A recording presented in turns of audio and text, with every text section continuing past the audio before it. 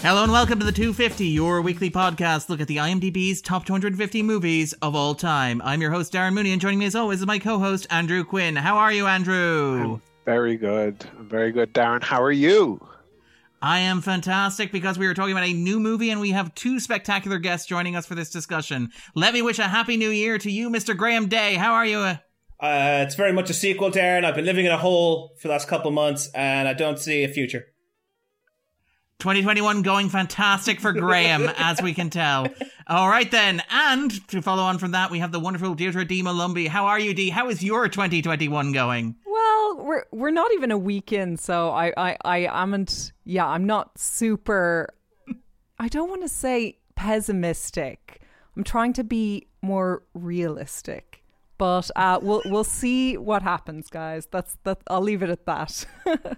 Yeah, there's been more Bean discourse than I would have expected 6 days into 2021, I will admit. Is this Bean Dads? Bean Dad. This is Bean Dad and Mr. Bean. Oh, yeah. And, you know, I'm kind of just hoping that Sean Bean doesn't do anything in the next week. That's just all I'm hoping for at the moment. But do we have a house position on Bean Dad? He's an awful human being. Yeah. Well, okay, all right. I don't know. Kids these days. Andrew going straight for the Gran Torino podcast position. Maybe Clint Eastwood has a point after all. Kids these days have too many beans is the problem. Don't point people to the Gran Torino podcast. Stop that.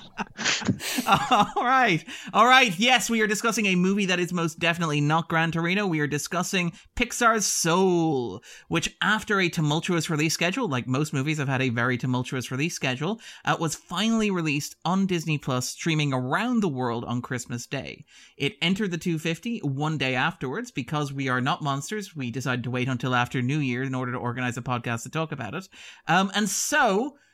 We asked Graham, we asked Dee, and myself and Andrew are here to discuss Pixar's Soul. So before we jump in there, quick question. Was Soul anybody's Christmas movie here? It was not mine. I don't think I knew about it until you and then I guess like a few other people told me. I heard them talking about it on a podcast. Ooh, this is interesting actually, because I know again this is the thing that we talk about in the podcast where Andrew is not quite as wired in, to put it delicately, in terms of film coverage as I am. Yeah, so it's very intentional, Darren. It's quite conscious. I'm playing. The world is garbage fire right now, Darren. I'm playing the role of you know a newcomer to film, and you have to explain it to me so that I can decide whether it's going to be spared or not. That's the whole premise of the podcast. But no, I want to actually discuss this because one of the big arguments about, like, obviously a lot of terrible things happening in the world and what's happening in film is arguably not even in the top 10, top 100, top 1 million terrible things happening in the world. Or top 250. If you will. Thank you, Dee. But in terms of like the move towards streaming and the move towards digital, I keep on top of this because this is my job, and it's Dee's job, and it's also Graham's job. I'm kind of curious, Andrew, you mentioned there, like, not hearing about Soul until I told you about it, or until you heard about it on a podcast. So had this almost completely passed you by? As, like, a Christmas release on Disney Plus? It hadn't passed me by, because, like, I haven't seen, like, a bus or anything like that. But that's normally how, like, I'd know about these things. But, yeah, no, I've been almost literally living in a cave. Wow, that sounds so weird. Yeah, sounds almost peaceful. Yeah, Zen-like. Yeah.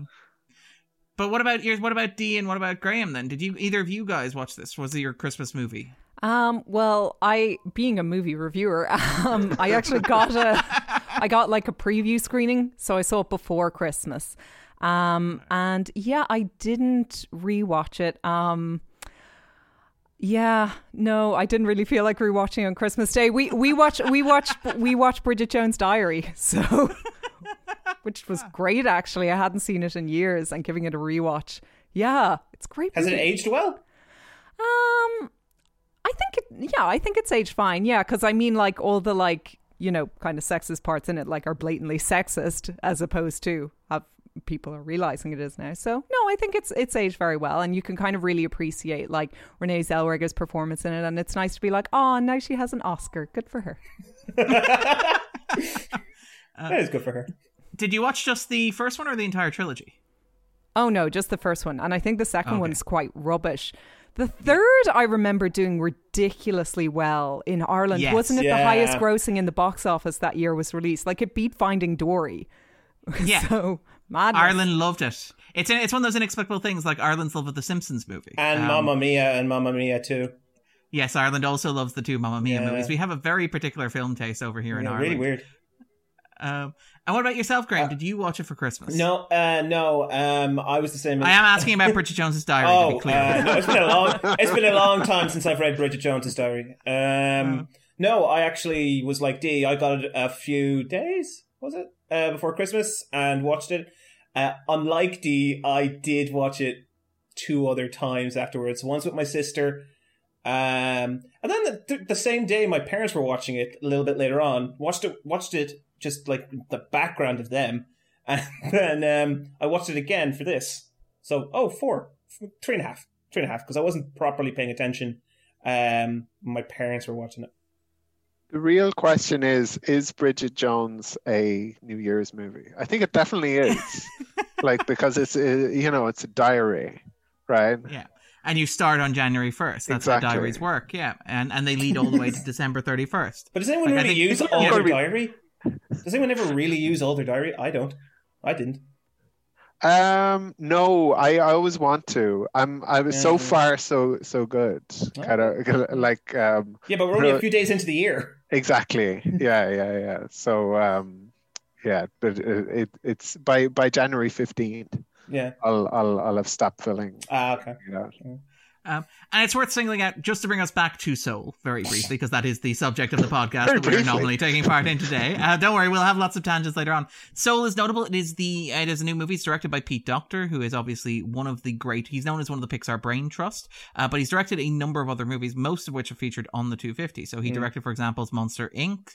He directed Up. He directed Inside Out. And Soul is in some ways seen as being a continuation of that. It's a movie that arguably belongs in that tradition of Pixar movies, in terms of being a movie that is perhaps a bit weightier, a bit heavier than, say, some of the studio's other output. Like, for example, Graham pointed to Finding Dory, for example. But even earlier in the year, they released Onward, which did not make the 250.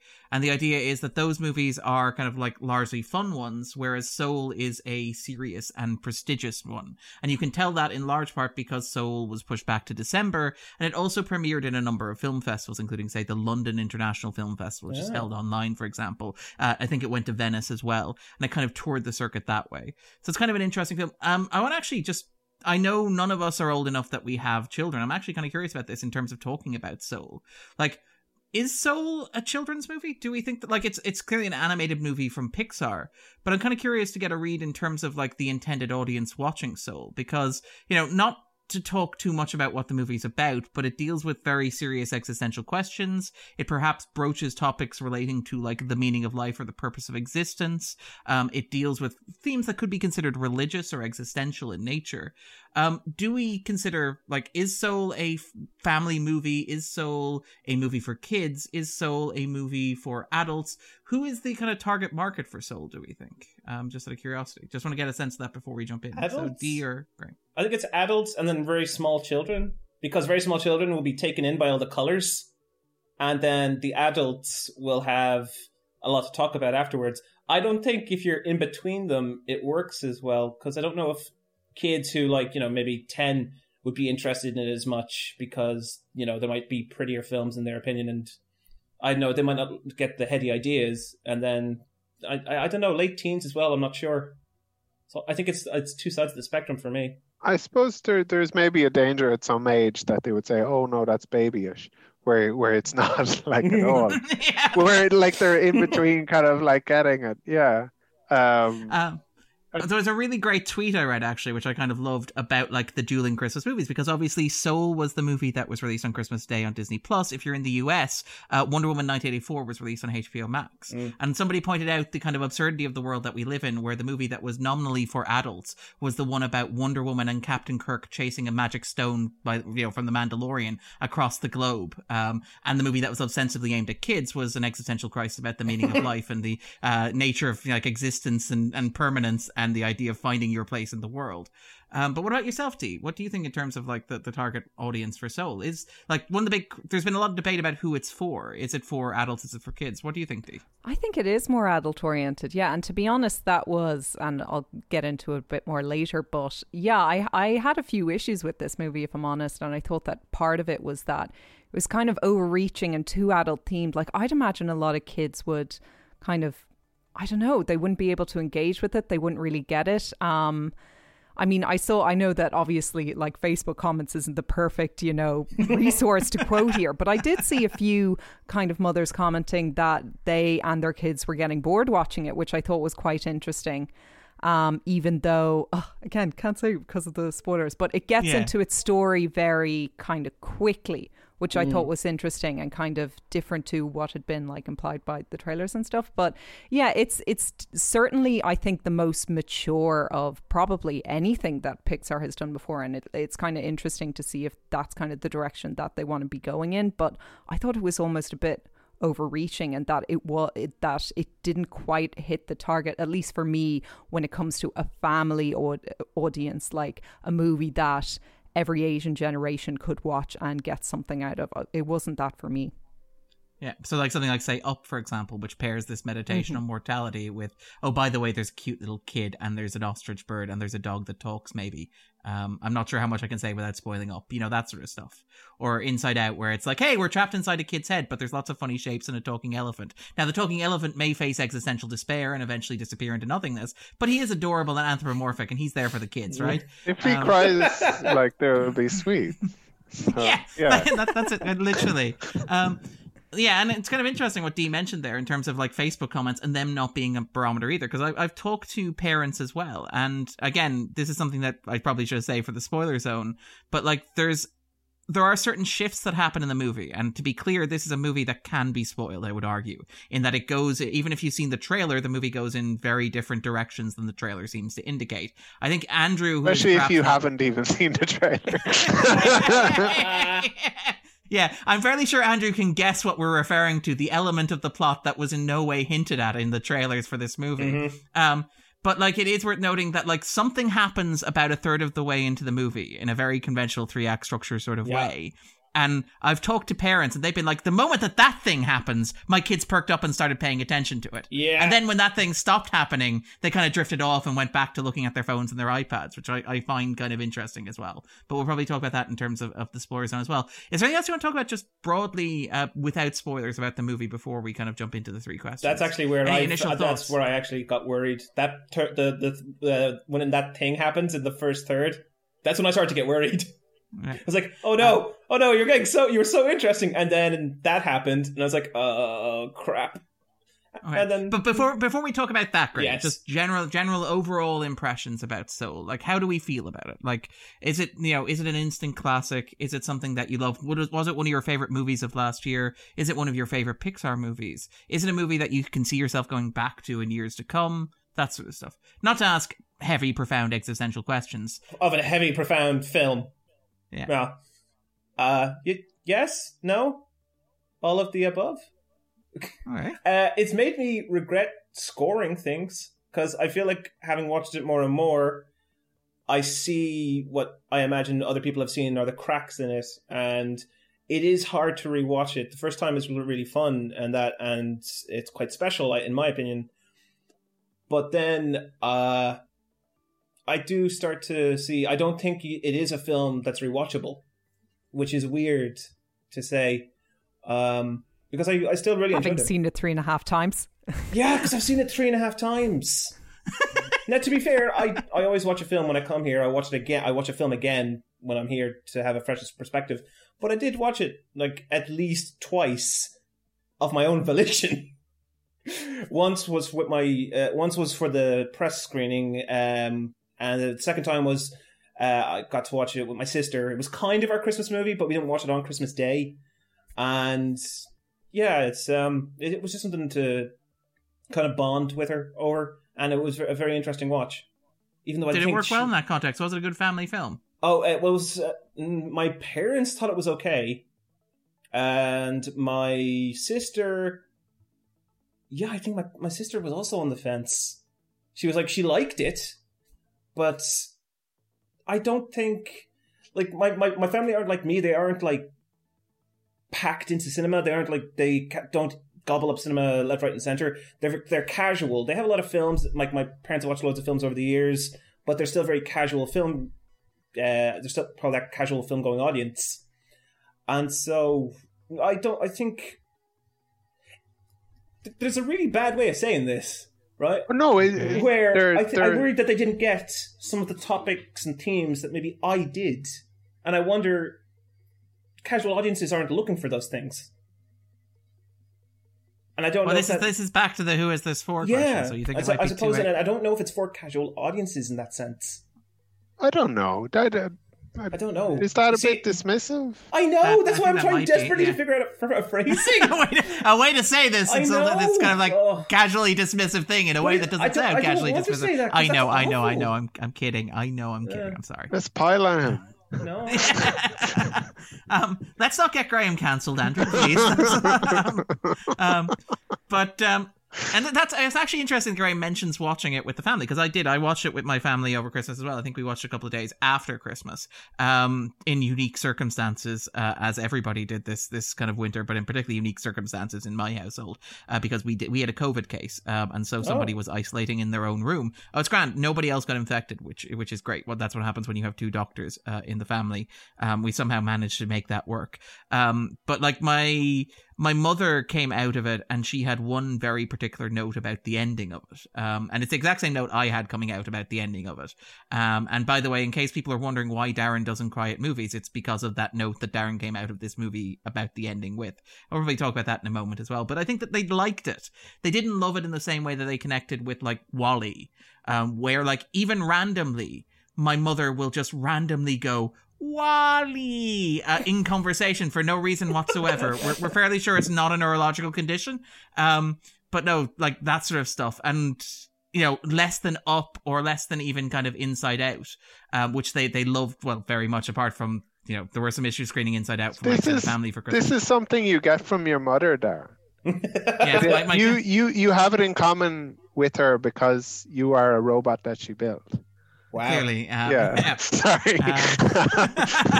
That's why you don't cry. Yeah. Also because I cry sweets, and I've learned, like, in this age where we're very conscious about, like, diabetes, I'm very conscious about not crying in public.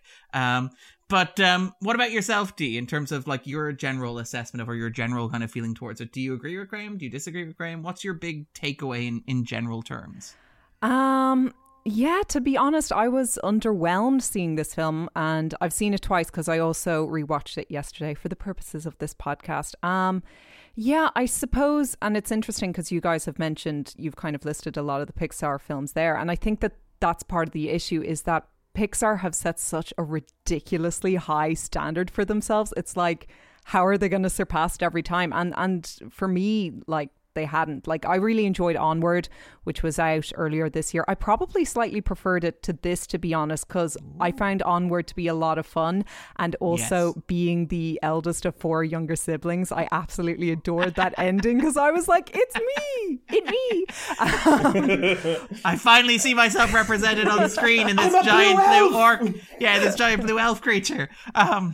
But I mean, like, you just look at the 250 and how many are in there. Like, you've got Coco, Wall-E, the Toy Story trilogy, Up, Inside Out. Like, I'm a huge fan of Finding Nemo. Like, I loved that when I was young. And it's funny because I was talking to my fiance about this the other day, and he was saying about Soul, kind of similarly to me. We just found, like, it was kind of overreaching and trying to be too deep, and there was a connection that wasn't happening there. But he was like, remember when Pixar used to just do movies about fish that got lost?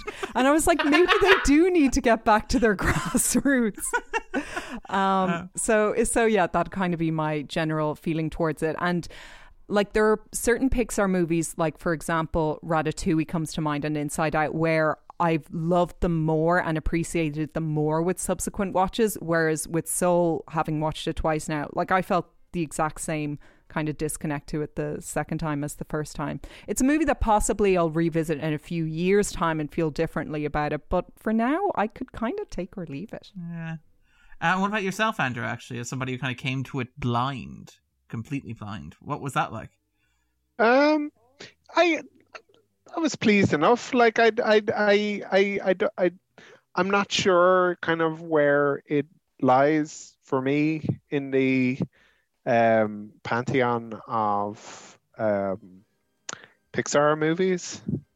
But I mean, I think it might be up there with some. I mean, I found it very funny. I did find it touching. I found myself crying watching it. I did have problems with it, but those were kind of relatively minor. I think I don't know how whelmed I was. Whether I was I love that underwhelmed word. or overwhelmed or like just perfectly appropriately whelmed. Yeah, perfectly whelmed. Yeah, but it's difficult to say because I don't find myself, I guess, kind of raving about it. I think if somebody asked, I would say I enjoyed it a lot. But yeah, that I don't kind of see myself kind of going out of my way to kind of proselytize for it or anything. Yeah. It's a very weird situation because I think I ranked because of course I'm a nerd who likes numbers. There's a character in this movie that I related to far more than I should have, and I'm pretty sure everyone here can guess who that is. But I did, I kind of did my end of year rankings. Yeah, well, Andrew got it. That's the kind of a problem I had with this movie. And I guess we'll talk about that I in have an approximately idea, 45 minutes who once it we're is. in the. I have a worrying idea who it is. Yeah. But no, I did my end of year rankings, and I think Soul came about 11th or kind of 15th or somewhere around there, which is a very good showing for, an animated movie, particularly like a late entry. And it was like, yeah, but Up was in my top 3 or Inside Out was number 1. And it's like, you compare them side by side and it almost seems disappointing or underwhelming, like by comparison. Right. Which I guess kind of gets the idea that Dee mentioned, which is perhaps that we've been spoiled by Pixar over the years. Where it's like, yeah. If it were another studio, we'd like if it were Illumination, DreamWorks, even DreamWorks have still been knocking it out of the park whenever they do something. Have they? The only DreamWorks films on the list though are the How to Train Your Dragon movie. Yeah, but first one. Just because they're not there doesn't mean the Kung Fu Panda trilogy isn't fantastic. Has its own theme park now in China. Oh, I want to go to that. Yeah, I'm serious. I tear up at the Kung Fu Panda films. The first one's really good. And so are the other two. They all have great villains. They go outside the norm, and you know what? It's nice rooting for a kind of underdog like him, even though he becomes basically like a god by the end of it. I think you mean under panda like him. No, I don't. No puns. Mm-mm. Okay. All right then. And then to segue us neatly to the Spoiler Zone, 3 questions to get us started. So Graham, to kick us off here. Yes. Do you think that Soul is one of the best 250 movies ever made? God. Get your little abacus out there and do your little counting. Oh yeah, okay, yeah, so I definitely know who your character was then now. No. Imagine if we went into the spoiler zone without answering these 3 questions. I know, it'd be amazing. You'd be hunting us down the whole time. No, I don't think it's Darren time. All right, and Dee, what about yourself? No, I don't think so. I mean, it's such a casual no. Well, it's funny because I was kind of scanning the list immediately before this because I wanted to see what other Pixar titles were there, and there's so many, which I was quite surprised at. But I mean, there are plenty of titles, Pixar or non-Pixar, that shouldn't be there. But what you mean? The Help isn't one of the best 250 movies of all time? Oh God, where is that? Is that still there? That's embarrassing. I think it's about 239. Oh, yeah. wow. The Terminator dropped off, but The Help is still there. Has Jaws come back? Because I know Jaws keeps coming in and out, which is very frustrating. No, Jaws is gone, unfortunately. Jaws is sunk. Terrible. John Wick 2 still there? RoboCop No, is John Wick 2 is also gone. obviously not on it. Although it was on that one time. Yeah, but nobody has any proof apart from this podcast that we recorded about that time. It was number 1, but only for a split second. But yeah, sorry, Dee, we cut you off there. No, I think that was it. Just no. No. Just resignation, really. And Andrew, what about yourself? Like I guess not, but I'd probably honestly I'd prefer this to Coco. Yeah. Even though Coco was like an incredible kind of sort of colorful spectacle. I don't know. I found this more affecting somehow. I mean, the thing about Coco, I guess, was there was a lot to do with kind of like family and memories and things, and this was closer to Inside Out in terms of being a very sort of personal, Psychological journey. Yeah, very kind of philosophical. So I enjoyed it myself. I guess that's the second question, but I'm not sure. I'm not sure if if you would put it in or out, kind of based on the things that are there, based on the Pixar movies that are there. Yeah, that's it. Like, again, I have a similar sort of feeling. There's a lot of Pixar on there, and I'm not sure that this is in the top tier of the Pixar. But like Andrew, if I had to choose between this and Coco, I would probably go with this. I think because I'm a heartless bastard, Graham. Graham, I'm also pro Coco, just so you know. just so we're drawing our battle lines in the sand. Well, no, I think my issue Strictly with Coco was pro that Coco... Coco. Is it because there's a character in this that's basically you? Is that why? Bit biased? Okay, all right. I was more going to make the point that Coco is a much more conventionally structured Disney movie, down to having a villain who performs a song about how evil they are. And it's like it's very much a formulaic and conventional movie. This is not to its credit. There's like, again, we talked about how this is a movie you can spoil because it takes certain twists that I don't think anybody looking at the trailer or the concept would have said, that's the second act I imagine this movie having, which I do admire, and we'll talk maybe about that in the spoiler zone. But yeah, no, probably not. I don't think it's one of the top 250 movies ever made. But I'm glad that it's on the list. I'm glad we get to talk about it. So Graham, would it be in your own personal 250? No. There is a lot of things that I love about this, but no. Not this time, I think, and I think it's mainly because I've watched it several times, and I don't know if it aged well. Like, I don't know if I enjoyed myself every time I watched it. It was released like 12 days ago, and Graham. I watched it 3.5 times. If you average that out, that's not good. You're looking back at its old tweets. Yeah. I did. I'm feeling embarrassed. Like, can I delete my review of it? No, it's not that. It's that. I'm It's that. It's just sometimes it's just interesting how your opinion can change just because you will watch a film and that, and you just kind of new ideas and new thoughts just kind of go through your head as you're watching it again and noticing new things and kind of seeing things that you didn't see before. And not all of it was positive that I realized, and so yeah, it's not my top 250, my own personal one. Yeah. I should be clear here. I was joking, by the way, at the fact that like but the 2020 and 2021 time works very differently. It really does. So 10 days does feel like an adequate amount of time to properly reassess the place of like Soul in the canon. But what about yourself, Dee? Would it be on your own personal 250? No. But I would like to emphasize, by the way, that I did like this movie. I thought it was just fine. You know, whelmed, I suppose, was a good word. I'm going to use that also. Andrew. It's such a Hit good the word. bar. Such a good word. Yeah. Perfectly adequate. It's like I went to the Dorothea Williams concert and I was perfectly okay with it. Ooh. Nobody seemed to magically disappear or transform themselves on stage. It was just No fine. one was in the zone. Yeah. And Andrew, what about yourself? Would it be in your own personal 250? I think it might. It feels like kind of my sort of thing. It looks great. There's some fantastic and it feels great, I think, at moments. there's some very nice kind of moments where the movie just kind of luxuriates in certain spaces that I enjoy. It sounds great. Yeah. It has a fantastic kind of score. It's Trent Reznor and Atticus Ross, Yeah. but it's a whole load of other kind of musicians within that. Yeah, there's John Batiste as well does the Yes. jazz music, for example. And I think his fingers are actually modeled, they animated for his Joe's. fingers.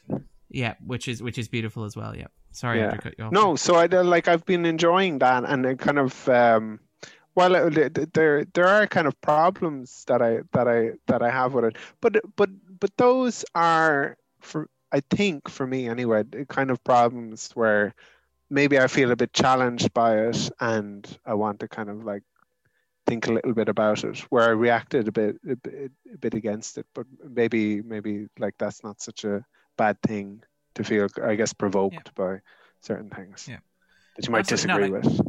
Yeah.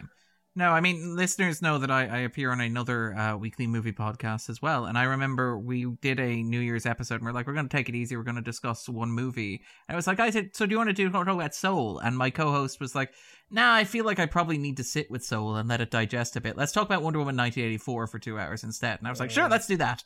But I can kind of see Soul being a movie that you need to sit with. For myself, probably not. I really, really, really liked it. It's not top tier Pixar for me. It's not up there with, say, Inside Out or Up or WALL-E in terms of like the great, important kind of Pixar movies that I think of when I think of the studio. And then final question, Graham. Mm-hmm. If listeners have not watched Soul yet, which is available on Disney Plus around the world, it could be streamed to a laptop, to a phone, to a local television, would you recommend that they pause the podcast and do so? Yes, I do. Because you should at least experience it. And what about yourself, Dee? Yeah, absolutely. I think that people should watch it. It is a good movie. It is enjoyable. And it has had, quite a big, profound, impact on a lot of people. And I think that for that reason, it's worth checking out because it has touched a lot of people. Maybe I'm just soulless. I don't know. And it is actually worth pointing out as well in terms of that. Like, this is the only big American new entry on the list since Hamilton, which Dee joined us to talk about earlier in the year. And it's worth noting that a lot of the kind of media commentary around the nominally big films of the year, so say Tenet or Wonder Woman, has been, let's say, charged, let's put it diplomatically, has been very intense and aggressive and perhaps more focused on venting anger towards those movies than engaging with them. And I think it's interesting that Soul has managed to largely avoid that, in that it is a movie where the general response to it is at least kind of like warmth, if not kind of rapture like we might expect, but at least this is good. I enjoyed seeing this. This is nice. Or I enjoyed sitting down and leaving the world for 90 minutes and kind of immersing myself in this, as opposed to, and I would argue like the reason that, Tenet and the reason that Wonder Woman 1984 are getting the blowback that they are is because there may be, not movies that people want right now, but there are also maybe movies that don't work as well watching at home or watching in your own private space. Whereas I think maybe Soul kind of does. So I think I think that's worth singling. I think what Dee said is like there are a lot of people for whom Soul worked very, very, very well. And I think that like people were angry before they were forced to stay at home, though. Like the movie started with I was just listening to was it Tony Cantwell go on for like he was supposed to be talking about cats, and he just goes on for like 45 minutes about what's it called, is it the last of the Rise of Skywalker. Yeah. Remember we had to so see angry those about films it. in the same day. Darren saw Cats like 9 times, right? One for each of my lives. I feel like I ate. I think it's as Graham pointed out, I saw Cats and Rise of Skywalker in the same day, and I almost gave up on cinema as an art. That was hilarious. Thanks, Graham. But I was there as well. I know, the deadness in Darren's eyes. And then what about yourself, Andrew? Would you recommend that listeners pause the podcast and stream Soul? Yeah, I would. It's quite funny. It's quite touching. It's very colorful. Looks great. Sounds great. I think I've said it already, but I'll say it again. I found a lot of it very funny. So it's a really enjoyable movie, but it can kind of make you think as well. So I'd recommend people check it out. And I'd agree with that. I found it incredibly sweet, incredibly moving, and it had some stuff that I thought was very, very thoughtful in there as well. Again, like to really kind of make you think, but that thing that Pixar does where they take a theme that should be obvious and should be straightforward and kind of state it in a way that is really clear. Like, for example, Inside Out being about how it's okay for children to be sad sometimes, or Up about how it's okay for you to literally and physically and metaphorically move on from a past trauma without forgetting or without losing or without abandoning the person who you are perhaps moving on from, which was also, again, a very mature, very sweet, very thoughtful theme as well. And this does some similar stuff around, like, you know, the idea of kind of passion and like purpose and the meaning of life and obsession and kind of things that excite and interest people. And it does it in a very thoughtful, very considerate way. I found it very, very sweet and very engaging. So yes, that is 4 straight recommendations for the film. I've just reminded as well how it kind of does that thing of that's very kind of hackneyed, I guess, and I felt myself sort of reacting against it in the early parts of the movie because it felt like kind of like this is kind of the lesson that you're taught by all of these kinds of movies. Yeah. And then it gave a kind of a counterpoint to that, which I really enjoyed. A more nuanced take. Which and it's actually interesting, Dee singled out Onward. Onward did something very similar. It's something Pixar do very often, where Onward sets up an idea of what its characters want and what the film is going to give you, and then at the end it puts a twist on it, which is at once like a subversion of the basic idea in that it's not literally what you thought the movie was about, but also a perfect spin because actually, yes, that was what the movie was all about and consistently about as well. And I think Soul is really well constructed in that way as well. With that in mind, then, we'll segue neatly into the spoiler zone.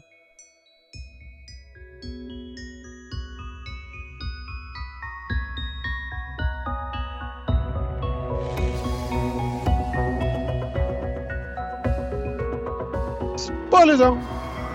So, Dee, what is Soul about for you? Ooh, I always find this question tricky because I immediately think, I literally want to describe the synopsis well. It's about this, jazz enthusiast, and he's a teacher, and his name is Joe, and he's voiced by Jamie Foxx. And through an accident, his soul gets separated from his body, and then he meets I think they're called disembodied souls, if that's right, named 22, who agrees to help him, get back to Earth and get back to his normal life. And then, like, some crazy stuff happens involving a cat who... Well, we're in the spoiler zone. We can say that he ends up in the body of a cat he ends up in the body of a cat. A cat which dies but then comes back to life, by the way, which made no sense. Yeah. Okay, we'll come back to that. I've done research on this. We'll come back to that, but... Darren has killed cats. No, Darren has not killed cats. Sorry. And they both learn from each other, and they both make it, and they go back to Earth together, and it's all lovely and nice. And it explores some really interesting, some really nice themes about drive and destiny and living out your dreams versus just living out your life. And it explores certain dimensions and the idea that there's this space between the physical and the spiritual that everyone can share, and it gets very kind of profound and maybe a little up its own, but notions. It has notions. And it's a beautiful reflection on the profound impact of music on the soul, and I did really, really like that aspect of it. So the name is a pun as well, so I was always going to be predisposed to like it because it's about the human soul and it's also about soul music. I was like, yes. Yay, Darren loves wordplay. Yeah. Almost as good as the title Isle of Dogs, which is still like... Yeah, which is amazing. It's about many things, and it has a lot of layers. Like an onion. Wait, sorry, that's the wrong studio. Yeah. Forget that I said that. I'm not legally allowed to mention that. Oh, how about this? It's got many layers that Joe falls through at the start of the film. Ooh. Ooh. Well, again, it's worth because we're going to talk about theme, we're going to talk about plot as well. I think it is worth singling out the animation on this, which is absolutely stunning. And again, because it's Pixar, we tend to take it for granted, but it is gorgeous. I don't know. It's just like with every film, they get better and better, and you notice each time they get better and better. I don't know if you can take it for granted each time, because I thought Onwards was gorgeous, and then they came to this, which is the next animated film they made. And it's just like that scene where he's fallen through space and time, like he's basically a TARDIS, is beautiful. Like the first time we get a shot of the great beyond is gorgeous. It wasn't really, for me. It wasn't so much the kind of Windows screensavers and like Windows Media Player visualization stuff that got. Wow! Take that, Pixar animation. No, like what the hell? As good as that it was the hardest part to animate. Like that was the bit that they had trouble with conceptually. It was stuff, fine. Like Screw that watching the light on the saxophone, and the kind of just the texture in like even like the barbershop and But even sweat on characters' faces as well. So like Dorothea Williams, when she's playing, you can see sweat on her face, which is astounding for an animated character. Again, it comes back to the hands as well. The hands were incredibly animated, like for the playing of every instrument. It's never looked better on a CGI character. And animation on traditional has almost reached its peak. Like it still can always evolve, but like that's the best I've ever seen of a CGI character in a film. Knowledge. And it's CGI that you want to look at. Yeah. It's like the as opposed to cats. Well, yeah, but like so much CGI is kind of like it's sort of repulsive, or I guess like it not. Well, it's designed to be kind of verisimilitude, sort of like to create the illusion of reality. It would be something that's seen quickly and not like focused on or not admired as an art form unto itself. It's just a kind of a bridging way. It's a way of doing this stuff cheaply and effectively. It is worth noting, actually, when we talk about the design was heavily influenced by Ronald Searle. Yes, the design was influenced by Ronald Searle, who's an illustrator who's famous, I think, for his drawings of like New York City and places like that. And apparently Pixar are huge fans. They have the Ronald Searle tribute blog is maintained by Matt Jones, who's a Pixar story artist as well. So apparently, all wonderfully illustrated as well. Apparently the most difficult part of animation, aside from that sequence where Joe falls through the screensaver, as Andrew put it, thank you for that, were the mentors, or sorry, not the mentors, the kind of Jerry figures. Oh, Jerry and Terry. Jerry and Terry. That Terry sequence when he's on Earth is amazing.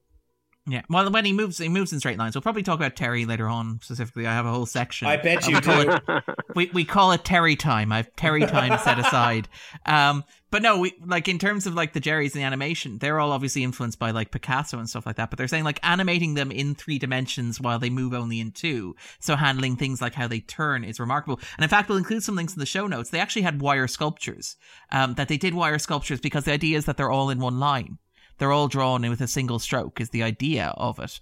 So the idea is that it's a single piece of metal that you bend and then they cast light through it. So you can see the silhouette, and the silhouette looks like kind of like a Jerry, which is remarkable as well. And they're all New Zealanders. Yeah. That's also lends to the animation stuff.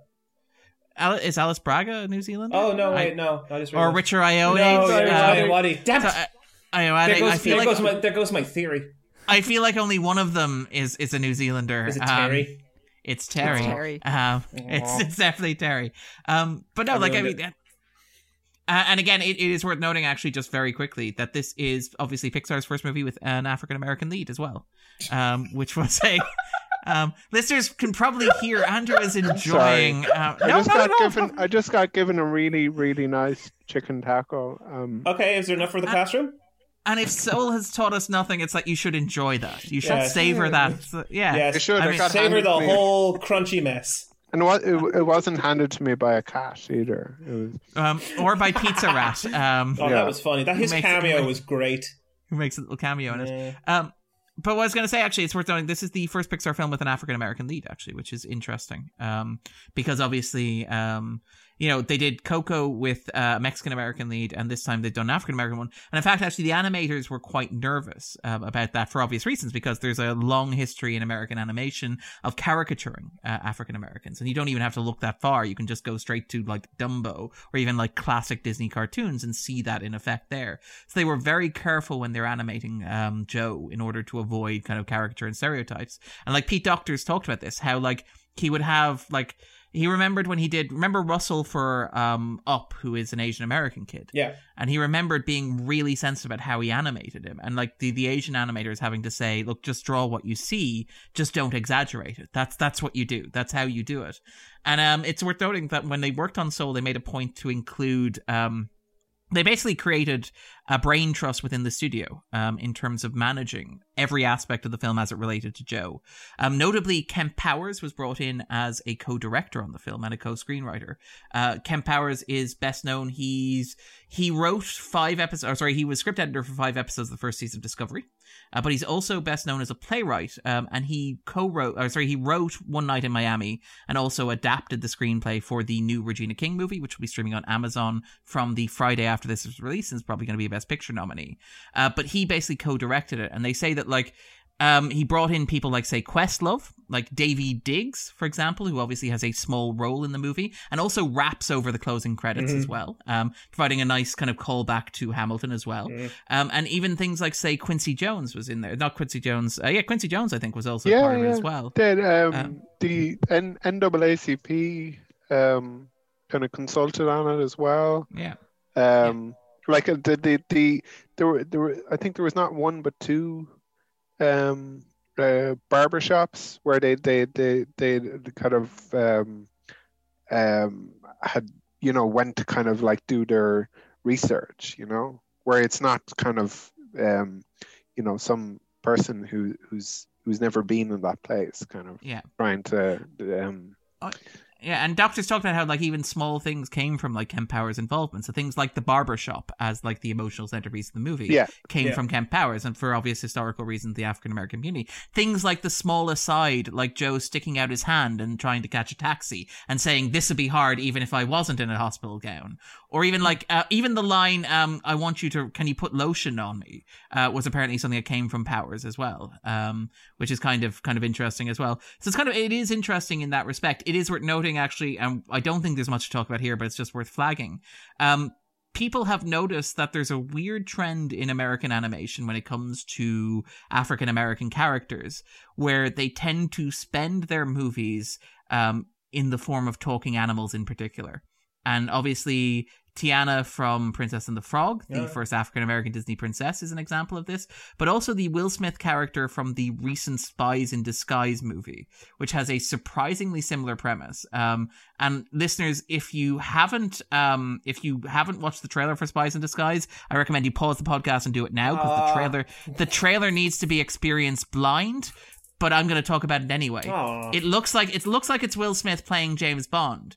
And then when you get to 1 minute into the animated trailer, it's revealed that at some point early in the movie, he's turned into a pigeon. I thought it was that he was body swapped with Tom Holland's character. I've never seen the film. No, Tom Holland is a nerd. Sorry, D, yeah. D, you've seen it, I've seen it, so it's actually quite enjoyable. It's on Disney Plus, by the way, if you want to check it out. No, I actually find it to be a lot of fun. But yeah, the idea is his character is like a spy, but then he's framed for a crime, so he has to like disguise himself. So he goes to Tom Holland's character, who's like the geeky scientist who is working in the like spy company, and is told to give him some way to disappear. So Tom Holland turns him into a pigeon, because pigeons, obviously, it's as if you disappeared because, you're so in the background and everyone's ignoring you. Did he have pigeons lying around? No, he gives him a formula. He gets a formula. And, his avian DNA activates? Graham, I feel like if you're going to do that level of nitpicking, I'm not sure the movie will hold up to your I don't think it will. I thought it was a body swap thing. I thought like that's how like Tom Holland was going to learn to be a spy because he accidentally swapped bodies with the most capable spy in the thing. How did you miss the pigeon? I've never watched the film. I never watched the trailer or the film. Okay, well, the trailer is a joy. I remember watching the trailer and being like, "What the hell is this?" It was like watching this movie in miniature, because, like, again, and this is a nice segue to talking back about Soul, which is like, at about the 1 act mark. Yeah. It looks like it's going to be like something like Inside Out. It looks like you're going to spend a lot of time in the Great Before with Joe and kind of with 22. And you're going to be learning the rules of it, including things like, say, the Lost Souls, for example, or things like the gurus who travel around in a giant sailboat listening to Bob Dylan. And then it turns into a movie in which Joe's soul inhabits a cat. Yeah, it's a Freaky Friday, hooray! It's a really strange twist, and it's like that's what I mentioned earlier when I said like this movie for kids, because I know several parents, and I asked them at the movie, and they're like, kids were kind of bored for the first 20 minutes or so. Mm-hmm. Then he got put in the cat, and it was like they were suddenly interested in the movie again. My sister, who's actually 20, got a little bit more interested at that point. She was like, he's turned into a cat, and I just got a little bit sad when she said that. That's so interesting that for you guys, like that was the point at which like it really grabbed your attention. Because for me, and I watched it with my fiance the first time, it was kind of the point where we were like, what? No, I'm not saying it grabbed my attention. And that we exact both same love way it cats, did for you. and we love cats. but I'm saying it grabbed my attention the same way you just did there. I got worried because I was like, oh, don't do this. You had such amazing concepts and themes. Now you're turning into a Freaky Friday film. I got worried. Yeah, it struck me as kind of, I don't know, a weird like cartoonish move or something, which I think was like probably, yeah, like you were saying, Darren, like for the kids or something. And I just didn't really like that. Like it like for me, that whole middle section like stuck out like a sore thumb to me, because the first act and the third act are getting into these really kind of profound conversations. And then you've got like a cat running around with Jamie Foxx's voice, and Tina Fey is an African-American man all of a sudden. It's just so bizarre to me. I couldn't get into it. As somebody pointed out, like the fact that like Tina Fey found herself embroiled in a blackface scandal earlier this year involving cultural Dirty Rob. appropriation. No, blackface isn't cultural appropriation. Blackface is just blackface. I mean, she took his body. Okay. Yeah. Well, okay. I don't think we're ready to deal with that particular debate on this podcast. No, come on, let's go for it. But no, yeah, that is kind of fascinating. And it's weird that we've had so many body swap movies lately, because obviously Wonder Woman 1984 has a similar premise where like Chris Pine is swapped with a guy credited only as Handsome Man, which I kind of love. It's like Handsome Man, but he's replaced by Chris Pine, which feels like calling him Handsome Man is just an insult after that. You're not saying he's handsome? And then also Freaky. You're saying he's not handsome? Well, I mean, if anybody was swapped with Chris Pine, would they be handsome? Like, it's all relative, Graham. You know, I mean, I'm sure he's handsome. At a certain angle. I'd like to think. Yeah. Well, I mean, this isn't an insult, because this is actually the actor's career. He's a lifetime movie star. He's a lifetime hunk. He's a lifetime answer to Chris Pine, pretty much. But then he gets replaced by Chris Pine. But yeah, so no, I mean, and then there's obviously Freaky as well, which has something similar with Catherine Newton and with Vince Vaughn. So it's kind of interesting. Oh yeah, but I mean, has anyone seen that? Yeah, it's very good. It's okay. I was a bit disappointed because it got really, really good reviews coming out of the States, and I don't know. See, Blumhouse again have just set such a bar so high, much like Pixar. Yeah, I don't know. I kind of felt like it was like the neglected little sibling of Happy Death Day, because I love Happy Death Day. Yeah, it is the same director. Yeah, but it's good fun. Christopher Landon, I think. Yeah. Yeah, it's worth talking very briefly then about the development of Soul and how it kind of came about, which I kind of love, because it's one of those great origin stories where you're like, this is a very weird story to share in terms of inspiring your kind of life-inspiring movie.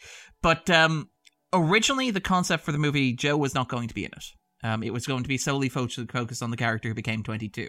The whole premise was really going to be about a soul that did not want to get sent to Earth. And it was going to be 90 minutes of, Earth is gross and stinky. Why would I ever go there? And then she has a realization and she goes. And basically they realized that actually they needed somebody to come in and make an argument. So the cat came in. Well, no, that's where Joe came in. Okay. And like Pete Docter's talked about how he had two primary influences in writing the script for Soul. One of which is very sweet, and one of which is, let's just say, distinct. The first one that is very sweet is that it started with his son. When the instant his son was born, he realized that his son already had a personality. From the way that he like grabbed at his finger, the way that he behaved when he kind of cried, when he didn't cry. He had the realization that this child had appeared, but this child was already, brash or loud or quiet, that these aspects of his personality were there from the beginning. And so Pete Docter said, hey, where do those come from? And that was kind of the basis of the movie. And actually, Andrew will appreciate this. The credits, did you notice that the Pixar Babies section? Yes, I did. It was very short. It was the well, because Onward came out. It was recent use seminar graduates. Yeah, exactly. Which is a very clever little joke as well. Adorable. And the second story that Pete Docter tells about where Soul came from, and this is the one that kind of gets to the big theme of the movie, is winning the Oscar for Inside Out back in 2015. And it was his second Oscar because he'd won from Up. And he had this feeling afterwards of, is that it? Like, this movie made $800 million worldwide. I won an Oscar for Best Animated Picture. Is that really all that this is meant to be? Like, this is something I poured 5 years of my life into. You know how you solve that problem? Don't give him a third one. Ungrateful bastard. I would say it should go to Wolf Walkers anyway. I'm just throwing it out there. It probably should. The thing is, I can't remember. I was interviewing someone from Pixar, and it was the fact that they find that there's a lot of stress being the next Pixar film. That's whoever it was. I can't remember who it was. I might have been Andrew Stanton or someone who was doing. Did he do Finding Dory? Or something. One of the previous directors of a recent Pixar film stated that whenever the next Pixar film is in line, the guys that came before go, good luck. And it must be a similar kind of feeling of it just feels like, okay, yeah, this has been a great achievement and we achieved this and this. But now it's just going back to the drawing board and starting again and working from the ground up all over again. And I wonder, is that also part of the foundation of how he felt? Because it seems like a lot of them feel like that. Well, I mean, it's very similar. It's that scene that you get in the movie where after he's played that one amazing gig with Dorothea Williams, Joe comes out and says, what now? You know, and the answer is we come back and do it again tomorrow night. The Finding Nemo joke.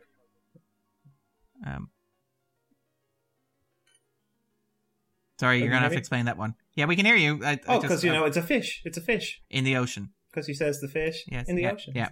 Finding Nemo.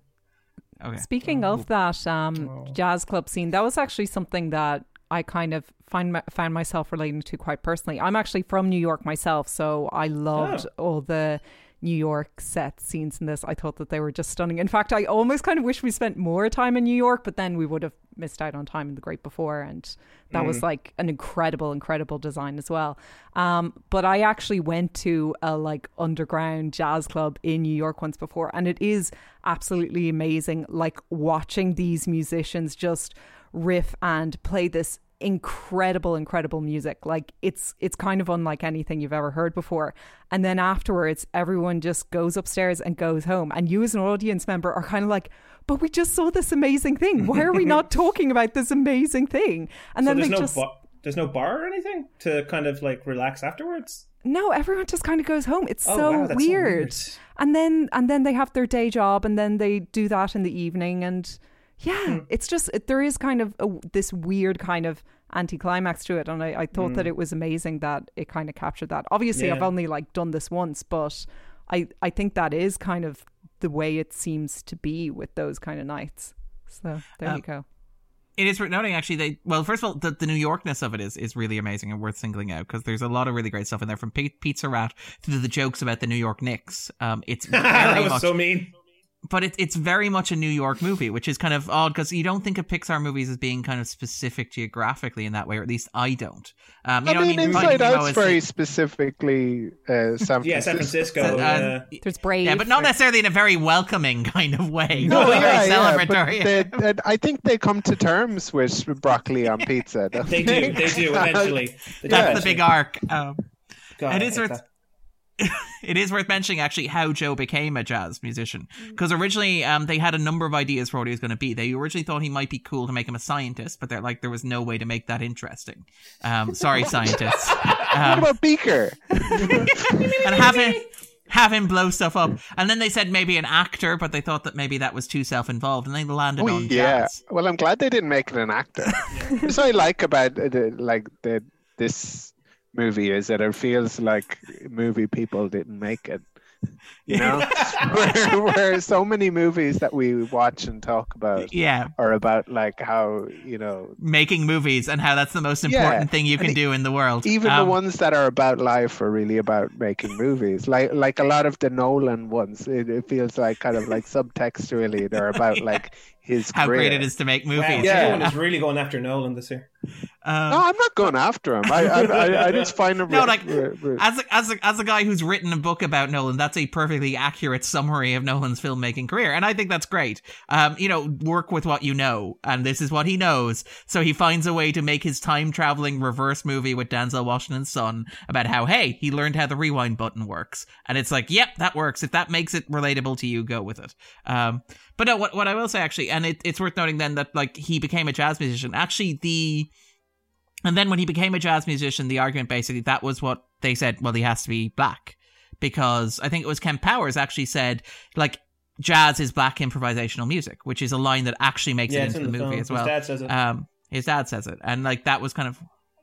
I think we spoke about this when we covered La La Land. And I know this is a controversial view, but jazz isn't an exclusively...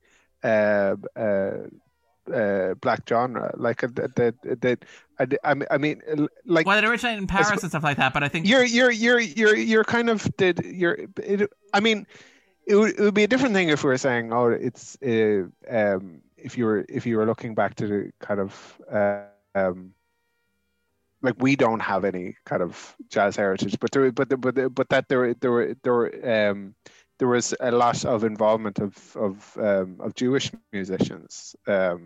Kind of, I suppose it depends how early you want to go back, but like the likes of Gershwin and that kind of, like, you kind of look back and want to put them there as part of the story too. Not to discount the point about it making sense that your jazz musician is black, but yeah, I don't know. I heard this kind of said about La La Land in a sort of a dismissive or derogatory way. I think when we talked about not to reopen the La La Land debate, which is Andrew, great. I've noticed on our last very defensive of La La Land. I love that Dee has only been on 2 episodes. No. Like, it's, Dee doesn't know. Dee doesn't know what we did to it. How did it come up in Hamilton? Oh wait, but no, I am also very, very fond of La La Land, but just kind of to what? Sorry, what? No, I just remember every time we talk about La La Land, I remember what happened. Yeah, and that is the reason why we do not have any further podcasts. Not the COVID-19 thing, because we don't want another pylon like happened at La La Land. Poor man. But no, to bring it back, though, this is the kind of thing that I really, really loved about it. And this is the thing that I think Andrew alluded to, and I think Dee alluded to as well, in terms of the movie's kind of like core moral or message or theme, which is this idea that, like, Joe has a spark for jazz or a passion for jazz. But it doesn't necessarily, relate to being the meaning or the purpose of his life. In fact, there's the moment where the Jerry played by Richard says, oh, you mentors with your purposes, your passions, and your meaning of life, so basic. And I kind of love that, like, Soul basically makes the argument that your passion does not define your life, that your meaning of life is for you to determine, but it's not exclusively the pursuit of something that you want or something that brings you joy or something that satisfies you. It's just something that enriches your life. And the moment at which it can go too far, like with the lost souls, for example, who wander through the zone because they've been consumed by their passions or they've been consumed by their obsessions. It was that part that I kind of found like a problem with. It was that kind of, and Terry, because the whole idea was that this person who's a hedge fund manager is lost because they've kind become of obsessed with it to the detriment of everything else. Taken over, or obsessed. Yes, but the jazz musician. Yeah, he hasn't become a lost soul. Kind of like it doesn't just matter that you're interested in something. You have to be also, interested in very Tetris, specific. Apparently. Well, no, Yeah, I think the movie kind of more makes the point that Joe is in danger. But it did pivot away from that, I guess. I think the movie makes the point that like Joe's obsession is detrimental. Like that's the thing that I really liked about it, is that like, and Andrew kind of pointed this out, where it's like it looks like it's going to be a movie about Joe like living his life's dream and finally getting to do what he wants to do and finding the meaning and the purpose of his existence, because we know how this story goes. It's very similar to, again, because we're in the spoiler zone for all movies, when you watch Onward, so much of Onward is driven by the fact that we are going to reunite with our dad. We're going to I'm finally going to get to meet the dad who died when I was too young to remember him. I'm finally going to get that moment of having a dad that I never really had. And then in the final moments of kind of Onward, it pivots to, but wait, my older brother actually raised me in that absence. My journey here is not to discover the dad that I never had. It's to realize that my brother basically raised me and filled that gap, and that I did have a paternal influence in my life. It just was my older brother in that role. And I like that like Soul does something similar, where it's like, it looks like it's going to be, well, Joe's not going to let anything stop him from living his dream, and we should cheer him on. You know, he was meant to play. Like that moment where he says, like, if I played jazz with Dorothea Williams, I could die a happy man. And his student says, well, today's your lucky day. And You're then going he dies. to die. Yeah, and then he dies. But like the way that it's structured is that you think that, hey, maybe he's going to get to play the concert and then he'll die, and that'll be fantastic because that'll be the central point of the movie. It's like he got that one good day and that is everything that he needed. That was his kind of like purpose on earth fulfilled. And I like the movie actually goes, no, that's not the point at all. The point is that like Joe needs to realize that his monomaniacal fixation on playing jazz but seriously, has basically shut him off from the people around him. He never talks to his barber about anything but jazz. Who really he talks never about connects. He never. Well, lots of people do, Graham, okay. and like in terms of like the African American community, it's vitally important. Like the barbershop is a vitally important. Like think of Luke Cage, the first season of Luke Cage, to pick an example, Graham. Yeah. How much of that revolves around the barbershop? I know. Okay, but yeah, basically the barbershop is an important kind of social function. It's a place where people go to meet and to talk. And so like it serves that function. But Joe hasn't been talking about anybody else. He's just been talking about himself or his mother. And the arguments that they have over his desire, no matter what, to go and play jazz, when it's actually like, no, she wants to connect with him and to talk to him about what his father's experience was actually like, rather than what he's constructed in his head. And I like that the movie does that. I like the movie kind of like subverts that in a way and going, well, hey, like passion is good, but if you try and reduce or boil down the essence of a human existence to something as simple as, well, I was meant to play jazz or I was meant to do X, Y, and Z, what you'll actually end up doing is drowning out what living is and what's actually important about life and about the world. Yeah, you won't see the little sycamore seeds, or you won't have a pension or health insurance. You know, all of the beautiful things. Yeah, you'll never stop to eat pizza. I mean, it's funny you compare it to Onward, because for me watching it, it reminded me much more of Joy's journey in Inside Out, because of her obsession. Like she has to make Riley happy. And she's so obsessed with it. And it's kind of, I think that Pixar movies are quite, you know, beautiful in that way, in that they kind of show how human we are, in that like when we get hooked on an idea, we find it very, very difficult to change our minds. We are absolutely driven to, no, we have to do this thing, and this thing is the right thing to do, and it's very hard for us to change our minds. Unfortunately, we don't get to go on a big, you know, Disney journey to get there. It would be great, but we can live through these movies, right? But yeah, I found Joe very relatable to Joy in that way. Which it's worth actually singling out that, like, one of the things I found interesting about like Pixar's world is that they tend to be bureaucratic in nature. Like even spiritual or existential realms. So like the afterlife in Coco, for example, where it's like going through customs, or like here where you have the Jerry's managing it like some sort of like feel good group therapy session, and Terry working as an accountant, or even say, you know, Inside Out, where like Riley's brain is a console with various buttons in it that are pushed as people drink coffee and wear suits wandering around the space that they share. I kind of find it interesting that like Pixar, you mentioned that kind of like that way they have of kind of dealing with like neurosis pretty much. I kind of love that. I love that like even here you have that sense of like the afterlife not necessarily being this big existential spiritual thing, but instead being a place that has like videos that give you tutorials going into it, or managers that do things like make quiet coyote gestures, which I kind of love as well. But yeah, no, I find that like relating, to what Dee was saying there about like that neurosis that people have, and Pixar's like wonderful knack for kind of like honing in on it. I find that an interesting extension of it as well. And the thing I liked about the movie is just the point about how it's life isn't kind of about your while it's very important, I guess, to have some sort of a purpose, especially if it's some sort of unconditional purpose. That life is also about living. You know, that it's all of the things that happen in your life and all of the kind of rich tapestry. And I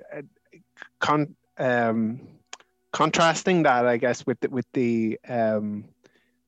22's perspective on life, and it being like her even describing, and I feel this all the time, the whole sensation of being embodied. I can feel myself feeling myself. Yeah, the kind of bendy meat stick. So, where Terry's like, I'll put you back in your meat sack. Yeah. But of her sort of cynicism as well. Like there's a line that I love where they're in the Great Before, and there's a big musical note, and it gets knocked over and squashes a bunch of tiny little souls. And it says, "Oh no, you can't crush souls here. That's what life is for." It's worth noting, actually, Tina Fey wrote a number of 22's lines, which is quite fair. nice. She felt a lot like Liz Lemon. And I like. Sorry, she has a real Bugs Bunny. Yes. I was going to mention that the animation, like the way that she's animated with the buck teeth. And what I love about her is, and again, this is the thing where we kind of like, you take Pixar animation for granted, but the way in which like her teeth develop when she needs them. It's like when she smiles, she has a full row of teeth, but whenever she's just hanging out, she has like 2 buck tooths, like again, like a toddler or an infant. But even things like the ability to randomly sprout legs when she's talking about popping and locking and windmilling and solving my feuds through rap.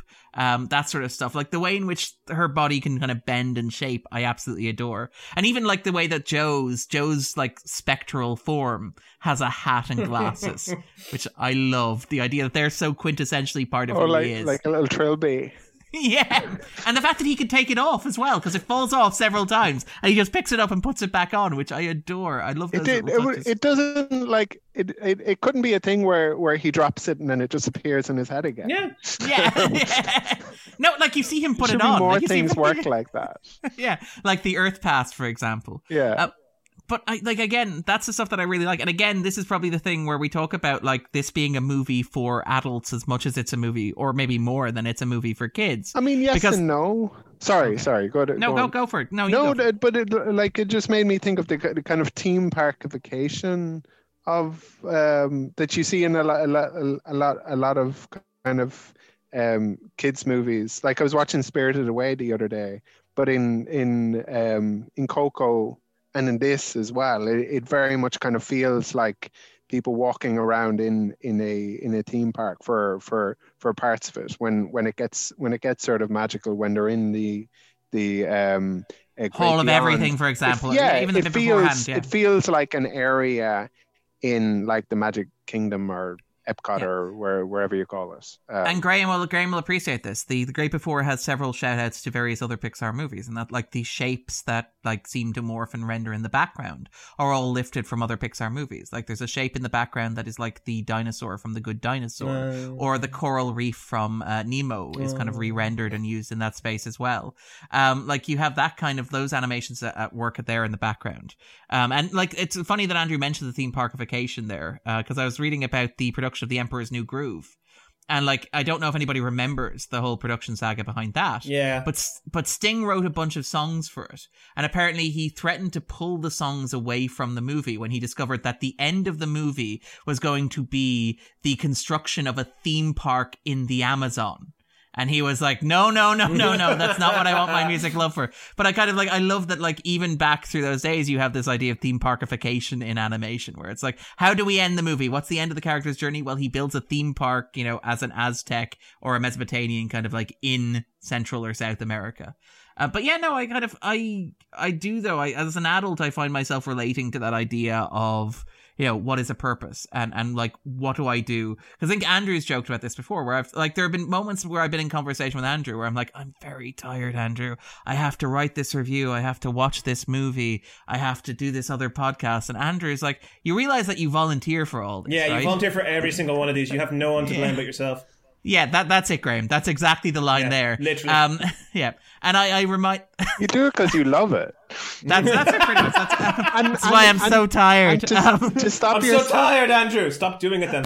Just stop yourself from contemplating the otherwise meaninglessness of your existence. Exactly. Yes. Stay busy, you know? Yeah, no, that's exactly what I was going to say. But no, because like that's the thing that kind of like Soul really got me kind of thinking about. Because again, like as, you know, I'm getting old, Andrew. We're all getting old. We're all reaching a certain point in our lives. Nope. I'm going to stay this age. I'm not going to speak for Graham or Dee, but I will presume to speak for myself and Andrew in this case. We're getting on in years and we're kind of like, you know, maybe the best years of our lives are behind us. No, it's not quite that bad. God. But what I was going to say was, like, I've reached the point where it's like... any year before 2020, you know. Yeah, it was probably... Like, yeah, that is true for everybody. Yeah. But, like, I find myself realizing that, you know, there's a point where I won't be able to do all this writing or reviewing or kind of podcasting or film coveraging at some point in the future. Where, like, that'll give up and I'll want to go and have, like, a normal life where I want to settle down. And I'll still do a little bit of it. You know, maybe the 250 will go to releasing once a month or kind of, like, you go out to pastures. Six times a year or something like that, or maybe twice a year or something like that.